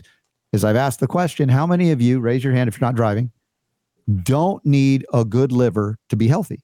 Anybody? Raise your hand if you don't need a good liver to be healthy. And it's like, so you're like, well, duh, that's stupid. But if you think about what medical doctors do, poisoning you chronically all the time with their drugs, what are they doing for your liver? They're not helping your liver. And so that ends up precipitating what we call long whatever, because you end up in chronic disease states, even if you've overcome an acute infection, for instance. But that, Super Don, to your knowledge, do the doctors go, let's check, how's your liver? Or, hey, maybe we should give you some, herbs or homeopathics or anything else for your, or selenium for your liver. Oh, no, be careful. Selenium could be toxic. So all of the things that we would do, the Flexner Report, curricula in medical school directs doctors away from it, or to dismiss it and call it, some derogatory name so you don't engage in critical thinking about it. Right. And you're like, oh, that's too basic. It's just your liver, right? Yeah, Robert, I learned about the liver. That can't be that simple. It's like, what does your liver do? What if it doesn't do what it's supposed to do? What do you think can happen? Let's carry that on out and see all of the symptoms of long, what, and go, oh, that associates with liver congestion. That associates with, name the symptom, and you can track it back to your liver, for instance. But that's not, well, what is it? What would a doctor prescribe? Yeah. That is the point, isn't it? Right? We don't have anything that will make your liver healthy. On my shelf, my doctor's shelf, he has dandelion tea everywhere, right? Yeah. No, you don't see that. Yeah. Anyway, so that's what we got. That's what we got to deal with. So cardiac arrest. We ended the last hour on beets. And we talked about beets and their ability to be helpful for a lot of function, including, as I mentioned, liver. And also helping for nitric oxide production, but it's not comprehensive enough to counteract the corresponding rise of peroxynitrite, with just arginine and beets and things like that. You got to be more comprehensive to do that the way like we do in Cardio Miracle. But this article, this is from Newsmax, says cardiac arrest in athletes may be tied to genetics. All right. Super D, you and me are old enough to remember Jim Fixx. Remember Jim Fixx, double X? Last name Fixx? I don't. That does not ring a bell. Come on. He was like the ultra marathoner. I think they patterned what was the Tom Hanks character? Forrest Gump. Remember when he started running? Mm-hmm. Like, I think that kind of came from what that guy Jim Fixx was like, the marathoner. And he ended up dying of a cardiac event. And you're like, people are going, well, he wasn't that healthy, was he? He was running all the time and he died of a heart attack. And so then they could say, well, it was a genetic thing. Well, the question is, if it was genetic, why didn't he die during his first marathon? Why was it on and on and on? And I would argue, guess what? That he had depleted nutrients in the overexertion of his body, not realizing that certain minerals were being depleted to the point of danger to function and structural integrity to the heart, the cardiovascular system. And then they go, well, that was genetics. Well, you could say that about anything because we all have genes. And if you want to pinpoint, hey, look, I saw an aberrant gene, that explains everything. That's the cancer. That's the heart disease. That's I'm like, dude, I get predispositions. We've talked about miasms here on the show, right? It's not the first time you've heard the word miasm, Super Don, right? Yes. Miasm? Yes. Okay.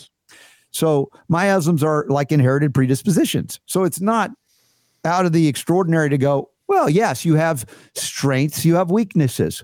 Why does one person with high levels of uric acid have no arthritis or gout and no symptoms? And then another person, it's like they can't walk, their toe is so inflamed. You go, all right, what are the metabolic strengths and weaknesses in terms of managing uric acid in another way? If your liver is congested and it can't, well, it's going to impact the vascular system and create inflammation and injury, which comes with little or no symptoms until years later when it's way late. Then you have the heart attack, stroke, etc.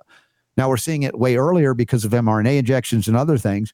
But, the heavy metal exposure, we're exposed to lead, mercury, all these things. And you go, well, he died of a brain aneurysm, but he had a lot of lead and mercury in his system too. Was that genetic? I asked the question not to give you the answer, but just to ponder the thought here, as they say cardiac arrest in athletes may be tied to genetics. They're not committing to it. They're like, it might, maybe. Well, they did this study, and what they found was they took 280 top-level endurance athletes, mm-hmm. and they found that 1 in 6 of them had indicators normally associated with heart disease and reduced heart function. Okay. And so, so basically what they're saying here is that 1 out of 6, I don't know what the percentage would be on that. 1 out of 6. Is it 15, 18%? Something like that. Yeah. I don't like math. Okay. These people had these markers, and they had certain things like, an enlarged heart or a regular rapid heartbeat or changes in the, heart's left ventricle, et cetera, et cetera. Yeah. And that they had this ability, despite these things, they had this sort of ability to be able to perform at these super normal levels during exercise. But they had these, I guess, what would you call it, a defect or something. And I've heard of this before, where every once in a while you see an athlete, there's one in particular I remember years ago. I'll never get the picture out of my head, but they showed the video where the guy he was a black guy on a basketball team. I think it was a college team. And he was playing basketball and went to do a layup. And as he went by the camera, they got a shot of his face, and he had like this shocked look on his face, and he just hit the ground and it was dead. Much like some of the things that we've been hearing about recently, but this was years ago, before COVID, before the the mRNA and all that stuff. Right. And when they did the autopsy, they found that he had an enlarged heart, and it seemed like these people that every once in a while you would hear about these athletes that died. That was one of the things that was common, was the enlarged heart. Now, I don't know what causes an enlarged heart. In this case, it looks like they're kind of implying the fact that it's genetics. They have these genes, right? That can lead to something like this. Now, the reason why I feel like this article might be controversial more than it would have been, say, 15, 20 years ago, is that, we've got the COVID shot situation going on now. Right. So you look at this and you go, well, how come they're not saying anything about the shots? Yeah. Right. They're not even. Well, that's because they don't believe. You're not going to hear. You're going to see anybody. It's going to be like, oh yeah, COVID shots are causing people to have heart attacks. Right. That's that's something that we hear in our circle that falls on deaf ears at pretty much everywhere else. Yeah. Well, what about the diminishment of certain minerals that we need, like copper? Do we know, as we discussed here on this show, copper and selenium play a critical role in protecting the cardiac proteins and the entire vasculature? Why is it that that's not even considered here? Well, would you say that there's a higher deficiency in copper and selenium now versus 20 years ago? Yes, I would argue that it's been an ongoing diminishment. Okay. Yeah. What would cause that? Well, the lack of access now versus 20 years ago. Yeah, the lack of access to food that contains it. The complete. So it's the depletion of these things over time, in the food chain. Right, and of course, when we talk about gene expression, when you lack certain minerals, it alters the genes that express. Now, do you say it was caused by your genes, or was it caused because you didn't have the essential blocks of mineral building blocks or other amino acids to make the proteins that would keep your heart healthy, to replace them, right? So I keep coming back to environment and nutrition and all of that, rather than going Jim Fix. I go back for the old people in the audience. That's funny. I don't recognize that name. Do a little search on Jim Fix, and you'll see. I believe you exist. It's just not somebody that but it's like, that was the thing. The picture of health. He can run beyond any human, and then he dies of a heart attack. Again, no consideration for the nutritional needs of a body that's being pushed beyond normal limits. Right. Yep. Replenishing. How does that play a role? And they say, well, no, he had bad genes, and that was the reason. Well, if that's the case, how is it that people that, with bad genes never have that event? Now, partly it could be they're not pushing themselves beyond the stores of their body of copper and selenium, for instance, when we talk about heart events, right? Or their liver is healthy enough to withstand even, a predisposition. But as I said, these miasms in homeopathy, they don't have to manifest until you live a lifestyle that is not in accordance with what you need to live a healthy life, regardless of your proclivities or predispositions, for instance. So it doesn't have to manifest, doesn't have to play itself out, is the point there. So Cardio Miracle, come back to that now. We talked about beets. Cardio Miracle, why is it such a miracle? Well, it's a food, and it provides so many of these essential nutrients in conjunction with certain botanicals and, food stuff, so to speak, and organic quality in there that do facilitate certain metabolic responses, like the endothelial lining of the vascular system, to produce the nitric oxide that facilitates the relaxation and the ease of blood flow, which means better and more efficient oxygenation and elimination. We've also talked about some of the things in the formula, enhancing cellular autophagy. That is something you try to get with a fast, right? Enhancing autophagy processes, that is recycling the substances in the cell that can be recycled and reused, and cleansing out that which is no longer used, and that's elimination. Detoxification support, again, fasting is another technique to get there. The Cardio Miracle enhances that process. Then we talk about the focus on vitamin D. People are bonkers for vitamin D. I don't dispute that the complex hormone D is not important, but I believe people are taking oftentimes the wrong form and maybe to excess. But the real concern I have has been, hey, if you're not getting the levels to come up by taking all of this D from external sources like supplements, could it be that you're unable to use the D you're putting in? Is it being stored in the fat? Yes, it is. And so how do you take that stored D and activate it for use by the metabolism for all the good that it can do? Well, then we find out the food formulation, the synergistic, of everything. And Cardio Miracle facilitates that too, that you need far less D from an external source outside of normal sun exposure when you can utilize the D that you already have. So you don't have to keep taking more. Doctor say, I got to take more. My levels are going up. It's like, well, maybe you're not using it because you have a metabolic dysfunction due to the lack of something or some things. And then we come back to, again, well, maybe you have a genetic predisposition, MTHFR, right? I hear that all of the time. And I don't want to be mean to people that have that, because that's become almost a religious belief too, that I can't methylate, therefore I can't have anything. But what if you could alter gene expression through introducing things into your system that alter that gene expression, and then suddenly you can methylate again? That's why I don't think, I don't believe in genetic determinism in that sense. Maybe it's like an eye color thing. I don't think that's controversial, but when it comes to other functions, I'm just not a guy that's a defeatist in terms of that's my genes. I'm screwed. And somebody can always put up, here's the exception, Robert. How do you explain this? We can go back. We got to go back lineage in sense, because even genetics is epigenetics. In other words, what happened in previous generations to bring rise to this pattern in your family or familial history, for instance. Is this too eggheady for a Thursday? I don't know. Could it be? It would be if it was Thursday. It's not Thursday? It's Wednesday today. Good. So, all right. So I'm okay. I can do this on Wednesday. See, every day I think it's a different day. Blame it on Ty Bollinger because he didn't show up. He didn't show up. So anyway, so from beetroot to, these things, look to use the Cardio Miracle. We have a special link. It's Super Don. If anybody missed the webinar I did last week with Dr. Henry Ely and Dr. Avery Jackson, it was a fantastic one. And John Hewlett was there too. And yes, you guys, it's a great one. You guys could plug into that and share it for the holidays. It'd be a good holiday gift. So I think, are you going to send out an email on that? Yeah, I've got a link to it that I can share with folks. All right. And Jonathan Otto's event that I'm in is also just starting. If you haven't signed up for it, we've sent out emails on that. There are often banners in the show notes and things like that as well, as we look at upcoming events. I mentioned the Trinity Health Freedom Expo virtual. I think I forwarded you an email that might have an image you can use. Yeah, actually I did a post on Facebook for that as well. Oh, sweet. Excellent.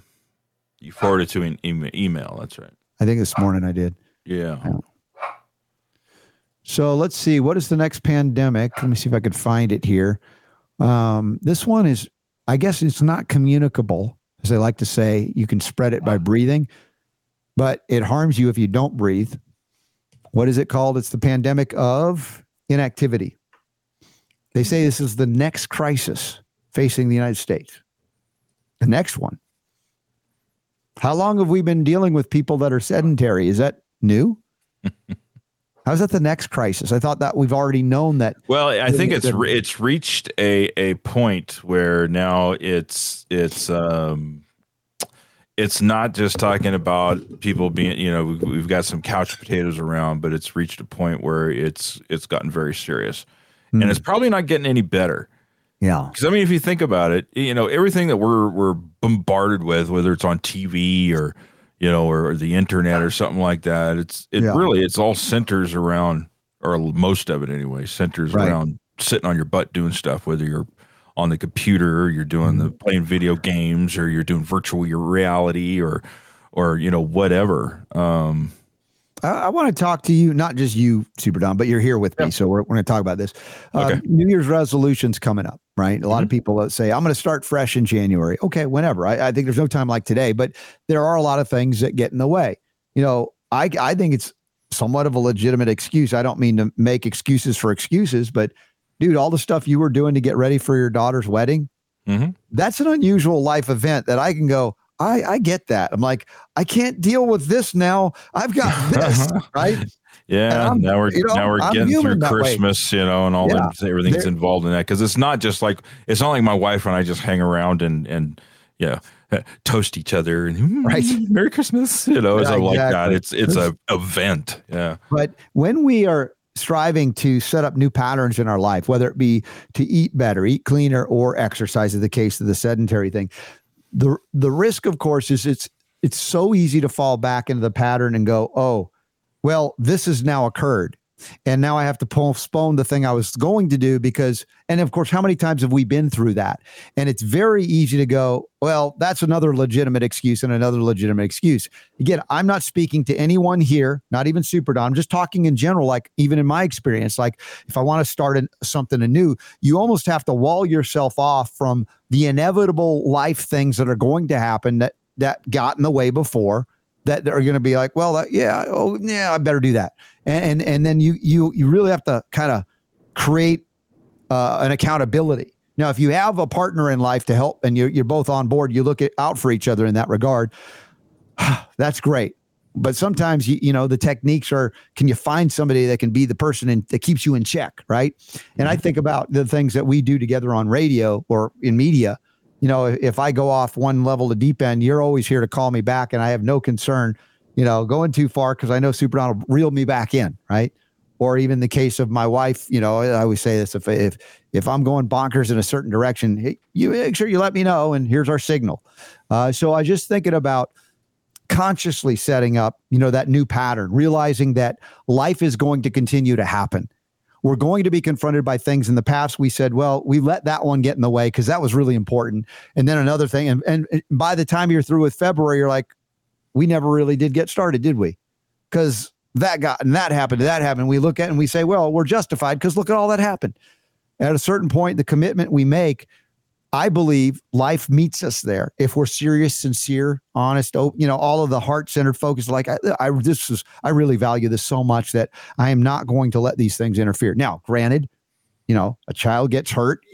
I'm not talking about those things, but the everyday stuff that we all deal with that comes in and we can go, well, I would have done it, but this happened. I'm just throwing it out there as things, as strategies to consider for a lot of the audience that may be considering doing new things starting January 1. That would be we're running out of show here, but that would be, we ought to get somebody on that specializes kind of in that thing about how to successfully achieve the goal of pattern, right? a New Year's resolution and be successful at it. Because, listen, we've everybody's heard about it at this point, where the majority of people that set a New Year's resolution fail, a week into the new year. The gyms and the fitness centers love New Year's. Right. They love it. Because you get, a million people go out and then they pay, they sign up for these memberships of the gym and stuff like that. And they go for like 3 weeks and then they pay for it for the rest of the year and never go. That is like a common thing. And it's just, it doesn't even matter what the New Year's resolution. I'm going to quit smoking. Yeah. Well, yeah, you quit smoking for a week and then you're smoking a week, 2 weeks into the year. But you succeeded. And it took a long time too in that specific example. Yeah, I smoked for several years, and then I switched over to vaping. And honestly, vaping's not a whole lot better but it is better. And then I just quit cold turkey on the vaping side of things. I just finally got to a point I was just like, why am I doing this? It's not like I enjoy this. And so I just quit. It's not an easy thing to do. Right. But yeah, I did. So now it's going to be cleaning up the diet and getting active. But it's just I'm not getting any younger. Mm-hmm. And I'm starting to have aches and pains that I didn't used to have before. Just kind of like, all right, I need to do something here before this gets out of hand. So. Yeah. Well, as I said, setting yourself up for success. And that means being conscious, and if you're doing this together, if you're a married couple or, you have a lifelong friend, I back when I was still living in Georgia, one of my high school buddies, we would commit to meet each other at the gym to kind of motivate and do stuff. And, those things really do help. If you are disciplined enough to do it on your own, great. I mean, look, for me, I wish my wife could go to the kickboxing gym with me. She's not there yet. She would like to, and one day I still have visualized that will happen. But at the same time, I still have to take care of myself, in a way that facilitates the strength I need to do what I do. We do, and all of us. And I think for me, that level of discipline isn't even hard. I've talked about going to the gym. I think about some people will have maybe more people than not will go, oh, I got to go to the gym, right? For me, I'm excited to get in there and be able to function and do these things. For me, it's genuinely exciting. Like, what will I learn today? What will I be able to do today? And I'm like, I have accomplished something. So my attitude obviously shifted. Now, I do remember when I was a athlete in high school and college, swimming. It was very hard to get up, in the two-a-days. We'd get up and we'd start, in the pool like at 6 a.m. And like that first dive into the pool was like just brutal. I'm like, oh, I don't want to do that.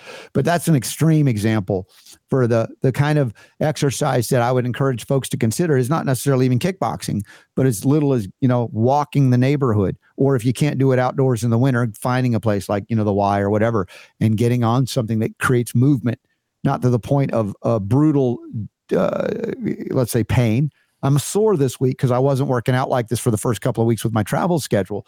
But I also went in consciously to go, I'm not going to give it 110%. I'm going to make at 70%. So when I did the challenge of the week this week, Super Don, you'll be proud of me. It was, using one of those big heavy bags. It's down on the ground on its side. You go down and do a full push up. And I think it was, then 2 knee drives into the bag and then up and jump like it's a burpee in 3 minutes. Now, I know I could do more than I did. I did 40 and I didn't win the chow. I don't know what I expect to, but I was like, I'm thinking ahead. I've had enough experience that if I come back off of 2 weeks and not doing it and I do that, the rest of the week, I'm going to be going, And so the soreness I experienced was reasonable. It was like a good kind of sore as opposed to a debilitating kind of sore. But that comes with experience too. And just like anybody that may be starting an exercise regimen, if that's part of the new year, please take your time. Don't go all in, right? And, Super D, we were talking about that a little bit as well. The idea of how to start so you're not discouraged the moment you start. You're so sore the next day you don't go, and then you don't go the next day. You don't go the next day. Been done that more than once. Mm-hmm. So, by the way, did you know how the name Burpee came about? I don't know. That's a good question. It was a dude named Burpee. Really? Yeah, that was named after that horrible exercise. That terrible exercise. Yeah, the guy's last name was Burpee. Right?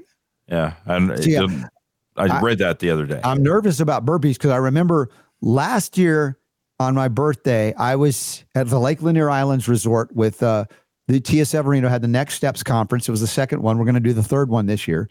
And I was, if I was at the gym, they make you do birthday burpees at the kickboxing gym. So I would have birthday to do burpees. That's just fun to say. One for every year. They make you do. I'm like, dude, it's penalizing you for living long. So last year, at that time, it was 57. So I set the music on, and I think it was like Thunderstruck by AC/DC or something really that will like, right, get you going. And I was able to do 57 burpees before the song ended. So I think the song was 4.5 minutes, if I'm not mistaken. Anyway, but I'm like nervous because like I got to do 58 now coming up, next year, early next year. But anyway, just think about that as a goal if you want. You don't have to, but. Royal H. Burpee. Royal H. Burpee, huh? Invented the most despised exercise known to man. Yes. All right, I have a question from Carol I see coming in the chat room. Would copper and selenium help mitral regurgitation. So we're talking mitral valve, the heart, not functioning properly. Now, I've talked about both copper and selenium being critical for the protection of the cardiac proteins, the integrity, the structural integrity, which leads to, of course, function.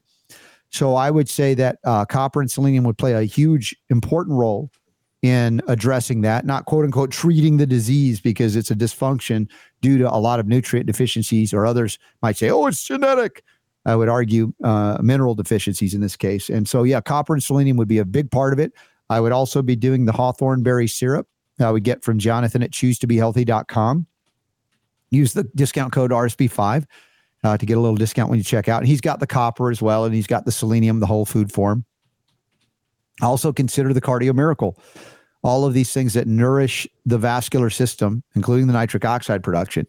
Those are some things I would consider. You can use homeopathic hawthorn berry syrup or hawthorn berry. That's Crataegus. I think we did that. Did we do Crataegus? You think one of the homeopathic hits of the day?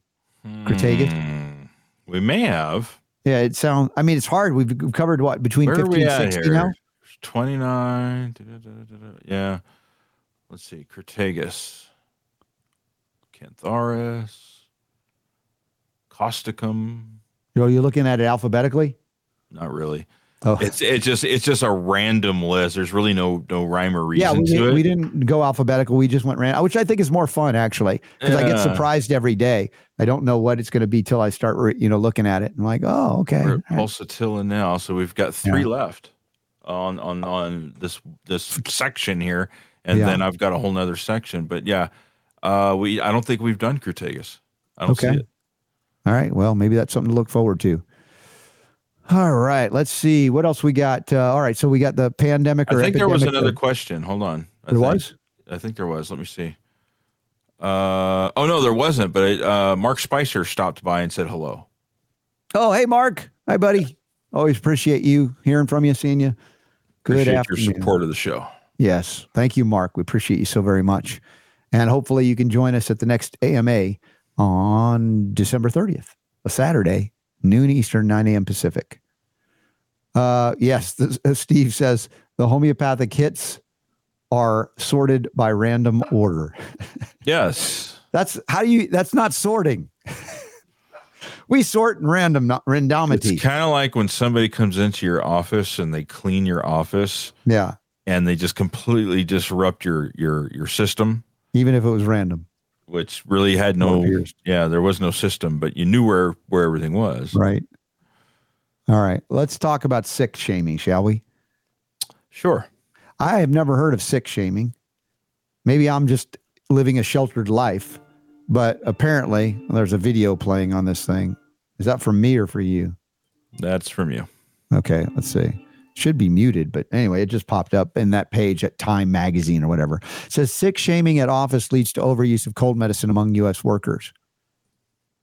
So, I would rather have them overuse homeopathic remedies for colds and flu because they couldn't be hurt by it. The overuse of these OTCs can lead to death. So it is a serious issue. The question is it somebody picking on somebody? It's like, oh, why, little Johnny or big Johnny, you're always sick. What's wrong with you? Oh, I'll just kind of chow some more over-the-counter medicines to do that. I mean, it's not a smart response to it, especially since we have safe ways to address some of these things and even prevent some of these things. Why does this thing, they just keep throwing up Time Magazine videos pop up? Yeah. Gotta love those. But all right, so sick shaming. Yeah. So basically, what is sick shaming?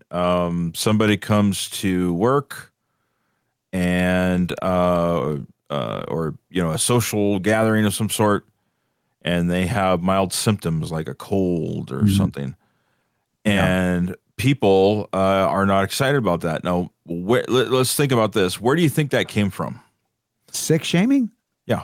Well, I think it was made a lot worse in COVID, right? Exactly. Because remember, it wasn't like if you sneezed in an office that everybody looked at you like you're an invasion of the body snatchers or something.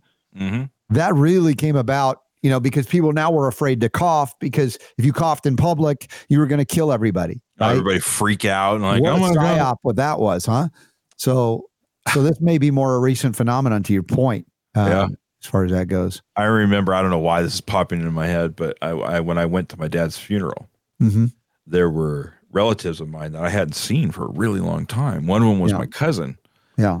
And I was kind of excited, just kind of like, oh, there's my cousin. Right. So I ran over and I did my thing like, hey, how's it going? Yeah. And he had his arms folded. And he's like, and I'm like, what? And then I'm like, oh, that's right. It's COVID. All right. I'm just like afraid of touching. Okay, dude. Yeah. Hey, how's it going? And that really, it disappointed me. Yeah. But there's a lot of people that feel that way, that if you offered, especially during then, they live in to fear. go and shake somebody's hand, everybody'd look at you like, you just tried to kill somebody. Right. You're a weirdo or murder something. by cordiality and handshakes. When my dad's funeral, my daughter was little and had chicken pox. And, we went to my dad's funeral, and like some of the relatives on my dad's side were freaking out. Like, how dare you bring your daughter here with chicken pox? Like, it's freaking chicken pox, dude. Like, people are so afraid. Just like I said, I talked earlier about the fear of death is actually a fear of living. Right. And, big pharma is the cult that has got you. And, it's a psyop that runs so deep that, as our friend Lori says, her son thinks she's in a cult because she's not in a cult. Yeah. Because she doesn't follow, the whims of doctors and all of that. So COVID really changed a lot of things for us in this country. I would assume other places too, but as far as society goes, the new normal, right? They like to talk about. And it's an interesting statistic here that in this article on Time, they point out how the sales of upper respiratory over-the-counter medications in the U.S. rose 23% to $11.8 billion in the 52 weeks through early December 2023 from the same period back in 2019 before the pandemic. Wow. So what you did is it conditioned people, right? Yeah. To where, they were nervous about sneezing or having a sniffle or something like that. So they show up at work. Yeah. And they don't want to be shunned. They don't want to get in trouble. Who knows? Maybe their boss is a germaphobe. Right. They don't want to get sent home. They want to be able to work. They want to be able to socialize. So what they're doing is they're running over to the store and buying Sudafed or whatever, Mucinex, in order to mask those symptoms because they're afraid of what people are going to think. Over time. What about allergies? I mean, it's like an allergy. Do you ever think the allergies were contagious? No, but now the simple act of sneezing and sniffling, people are freaking out. So sick shaming. What other shaming is there? I mean, what about fat shaming? Would that cause people to exercise at the office? Well, there are some places that are forward thinking. Yeah. Places where they put gyms and stuff like that into, the workplace, which I think is kind of cool. Olympic dispensaries. Yeah. Well, yeah. A little vending machine on the bathroom wall. Right. Bend over, the syringe just comes right out, gets you. Yeah. All right. In the end. All right, y'all. We got a little bit more time for the show here, and then we'll go into bonus round and talk about what's coming up as well. I do want to do a homeopathic hit before we go. Well, you can't yet. I can't? No. Why not? Because I'm not ready. Are you doing a homeopathic shame me? All right. Ready, go.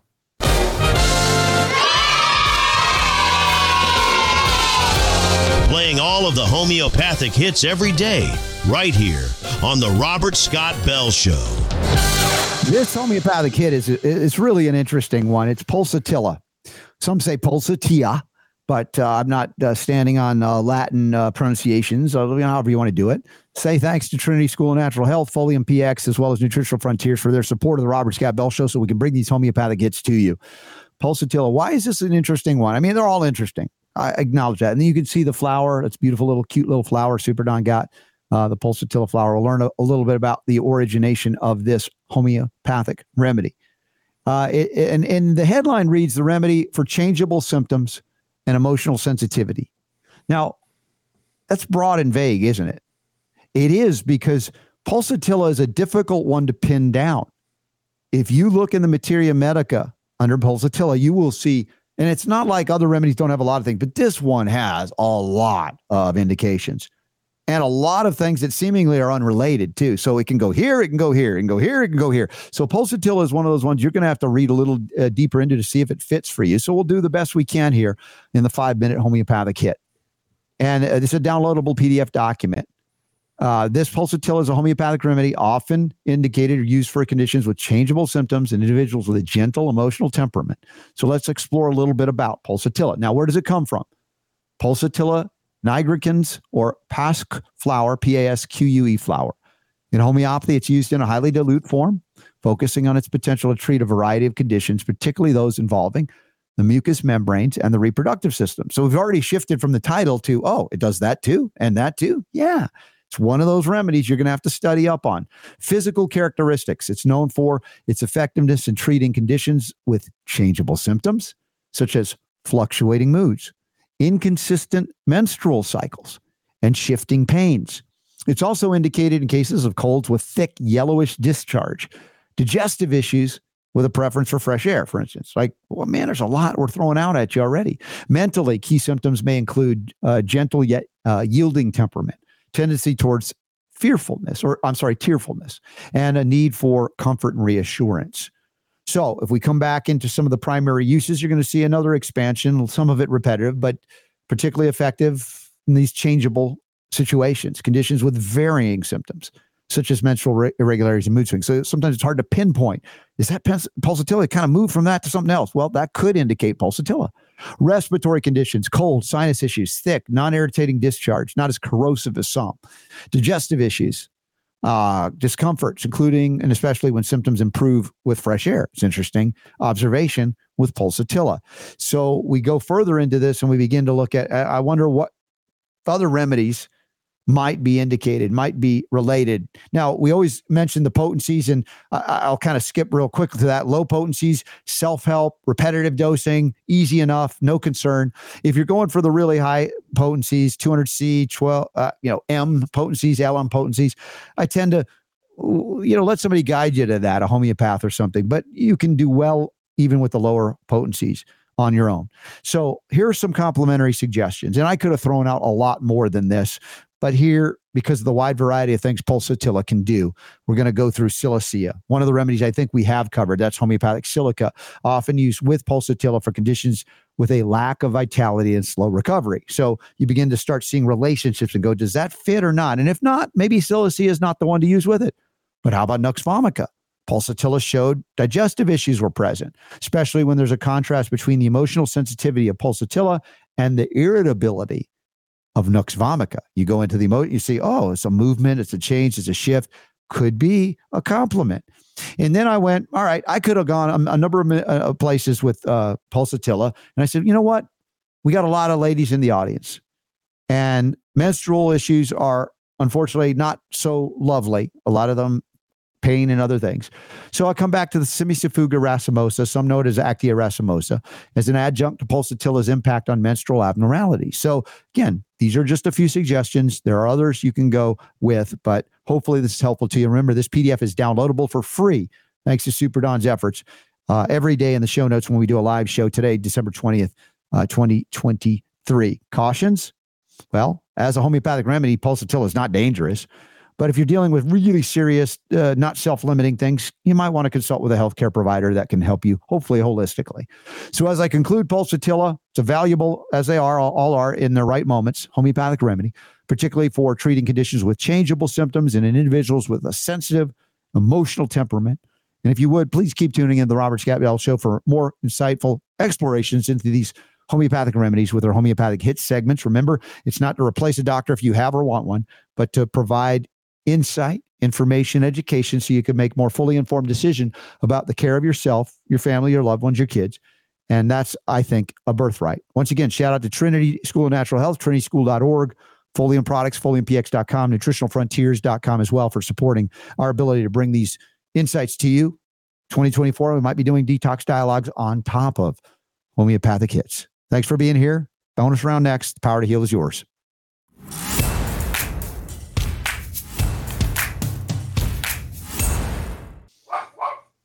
Hey, bonus round, time for the dogs to bark.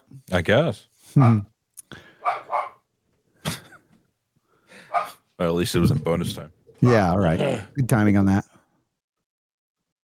It is a bonus round. Anything goes here. You guys got questions, comments in the chat room. I don't know. We got people listening on. I saw a comment from something called K. Is that Kick earlier? Yes, that was a spam okay. kind of. I don't really have much going on with Kick, so I could always open that up, and I think I'm going to have to anyway. Yeah. Because I know we got to work out a few more details, but sure.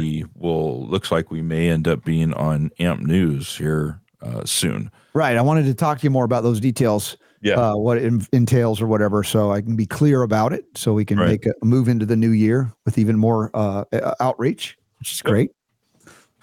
Here we grow again. That would be a Whitesnake song. Is it really Here We Grow Again? No, it's Here I Go Again. That's what I thought. Yeah. Playing it out a little. That was like Pulsitilla. It's a little of this. Did you like Whitesnake? Yes. They were an interesting group. Yeah. They were a blues type band at first. Yeah. And then they kind of adjusted their sound to more of an 80s hair band, kind of a rock sound. Mm-hmm. But, that song, Here I Go Again on My Own, that they're famous for, one of them. If you listen to the original version of that, it's very weird.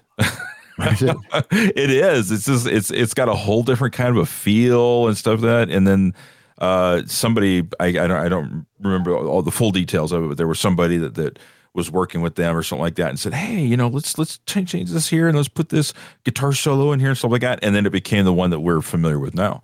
But I remember one time I was listening to the radio and I could hear the beginning of the song and I'm like, oh yeah, it's a great song. I like that song. And then it started playing and I'm just like, what is this?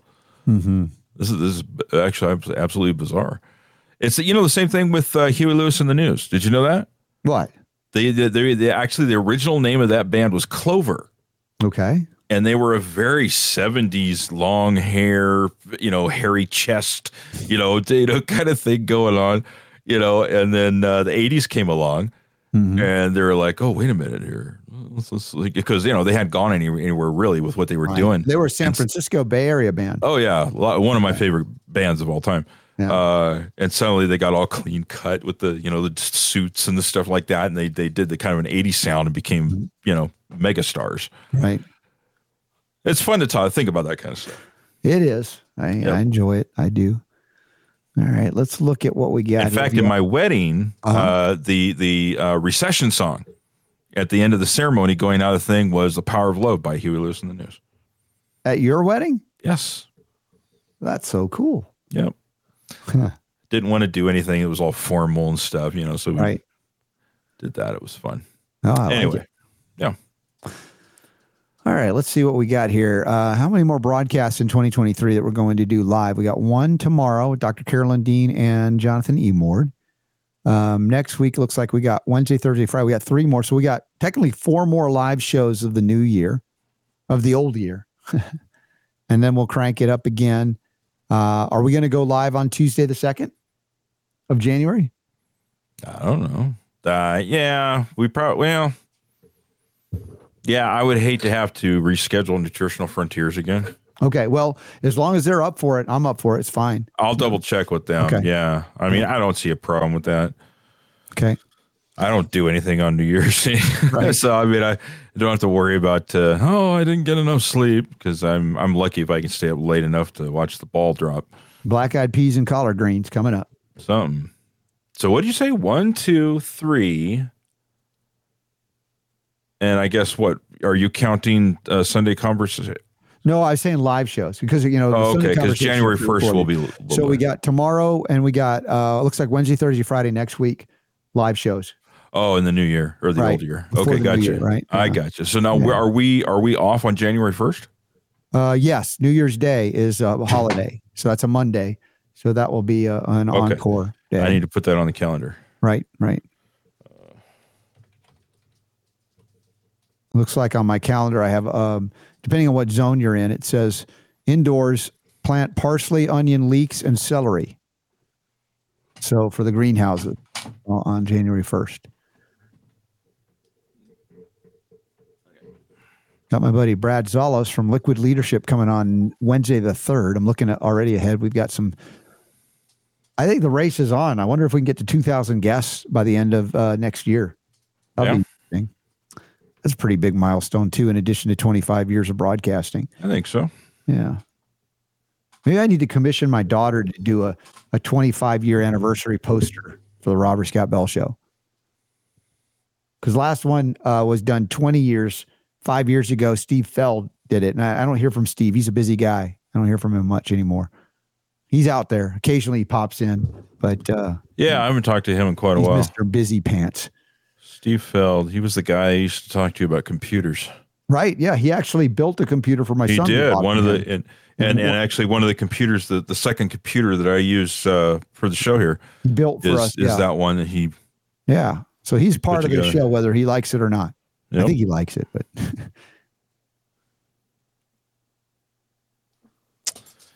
Yes, sir.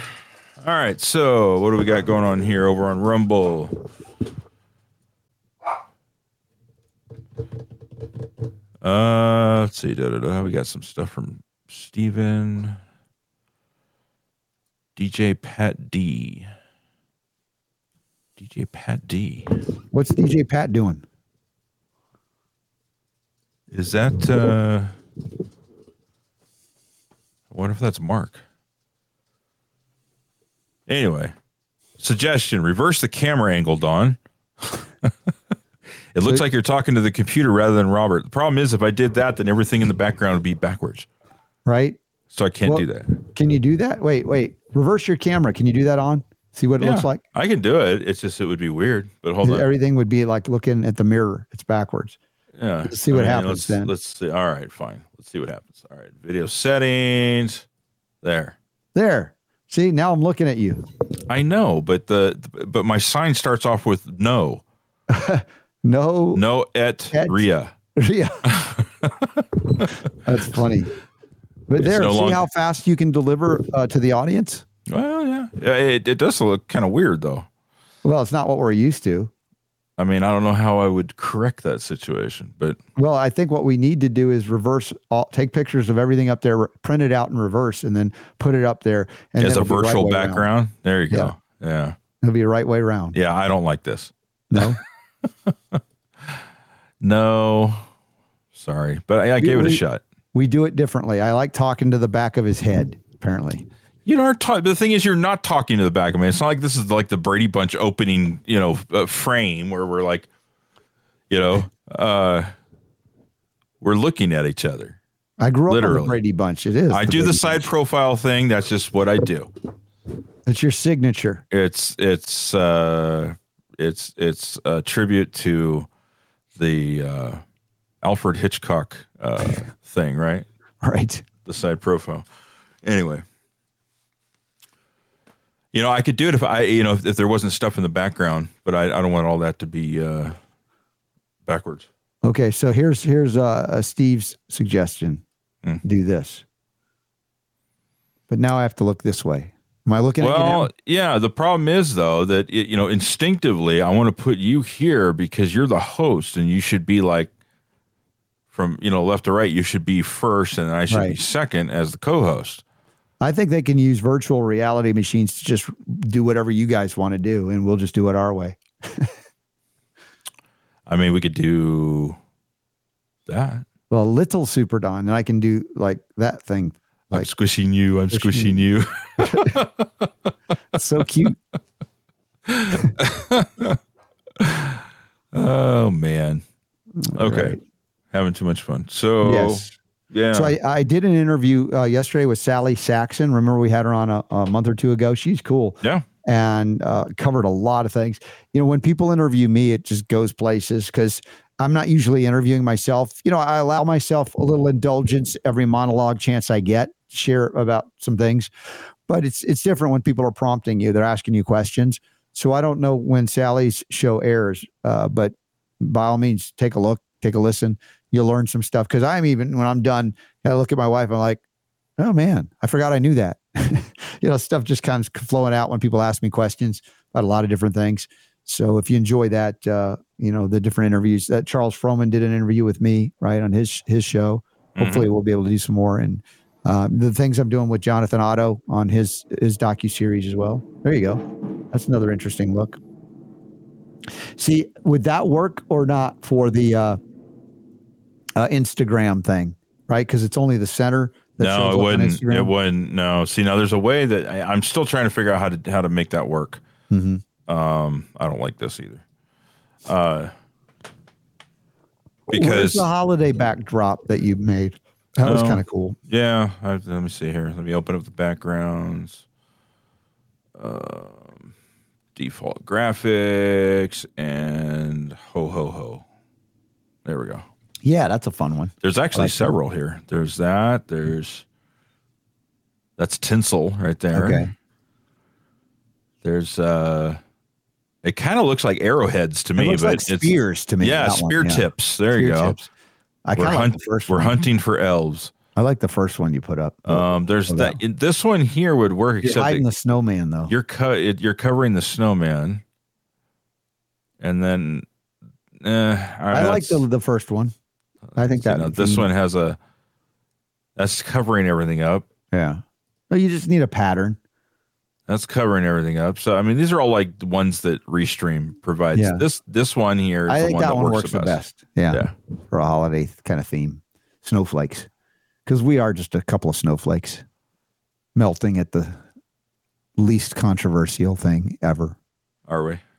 Like sick shaming. Speak for yourself.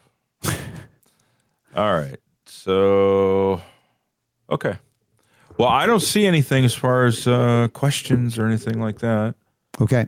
Well, if y'all are done, that's okay. We don't hang out just to hang out, but we enjoy being together and letting loose. But this time, the bonus round is really footloose and fancy free, whatever you want to cover. If I have questions or if we talk about upcoming things. And we do have the Zoom AMA for our patron supporters. If you're not one yet, please consider being part of it, helping us out to do the things we need, including an intern for Super Don, specifically maybe to take out little video snippets like the homeopathic hits that every intern so far that we've had, some have ended up actually getting paid and ended up in a field of their desire. They wanted to get into this and they learned a lot and were able to go in and make a lucrative career out of it. So consider that if anybody would like to help us out. Super Don is specifically on some tasks that will get him back to the creative genius that I believe he is, because he brings it, man. Like yesterday that Al Gore thing was just, man, I missed that. That was so great.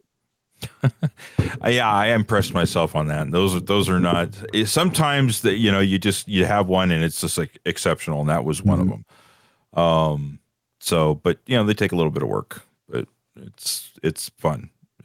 I love the creative side of things. I do. All right. Well, I guess that's that. All right. Well, we'll be back tomorrow. God willing, we'll be back less than 22 hours from now with Jonathan E. Mort and Dr. Carolyn Dean. We haven't had on a while. It's fun to catch up with Dr. Dean. All right. So I haven't done this in a while, so I thought maybe I would end the show today with a dad joke. Okay. All right. You ready? All right. All right. What side of a turkey has the most feathers? What sign of a turkey? What side of a turkey has the most feathers? I don't know. The outside. That's a dad joke.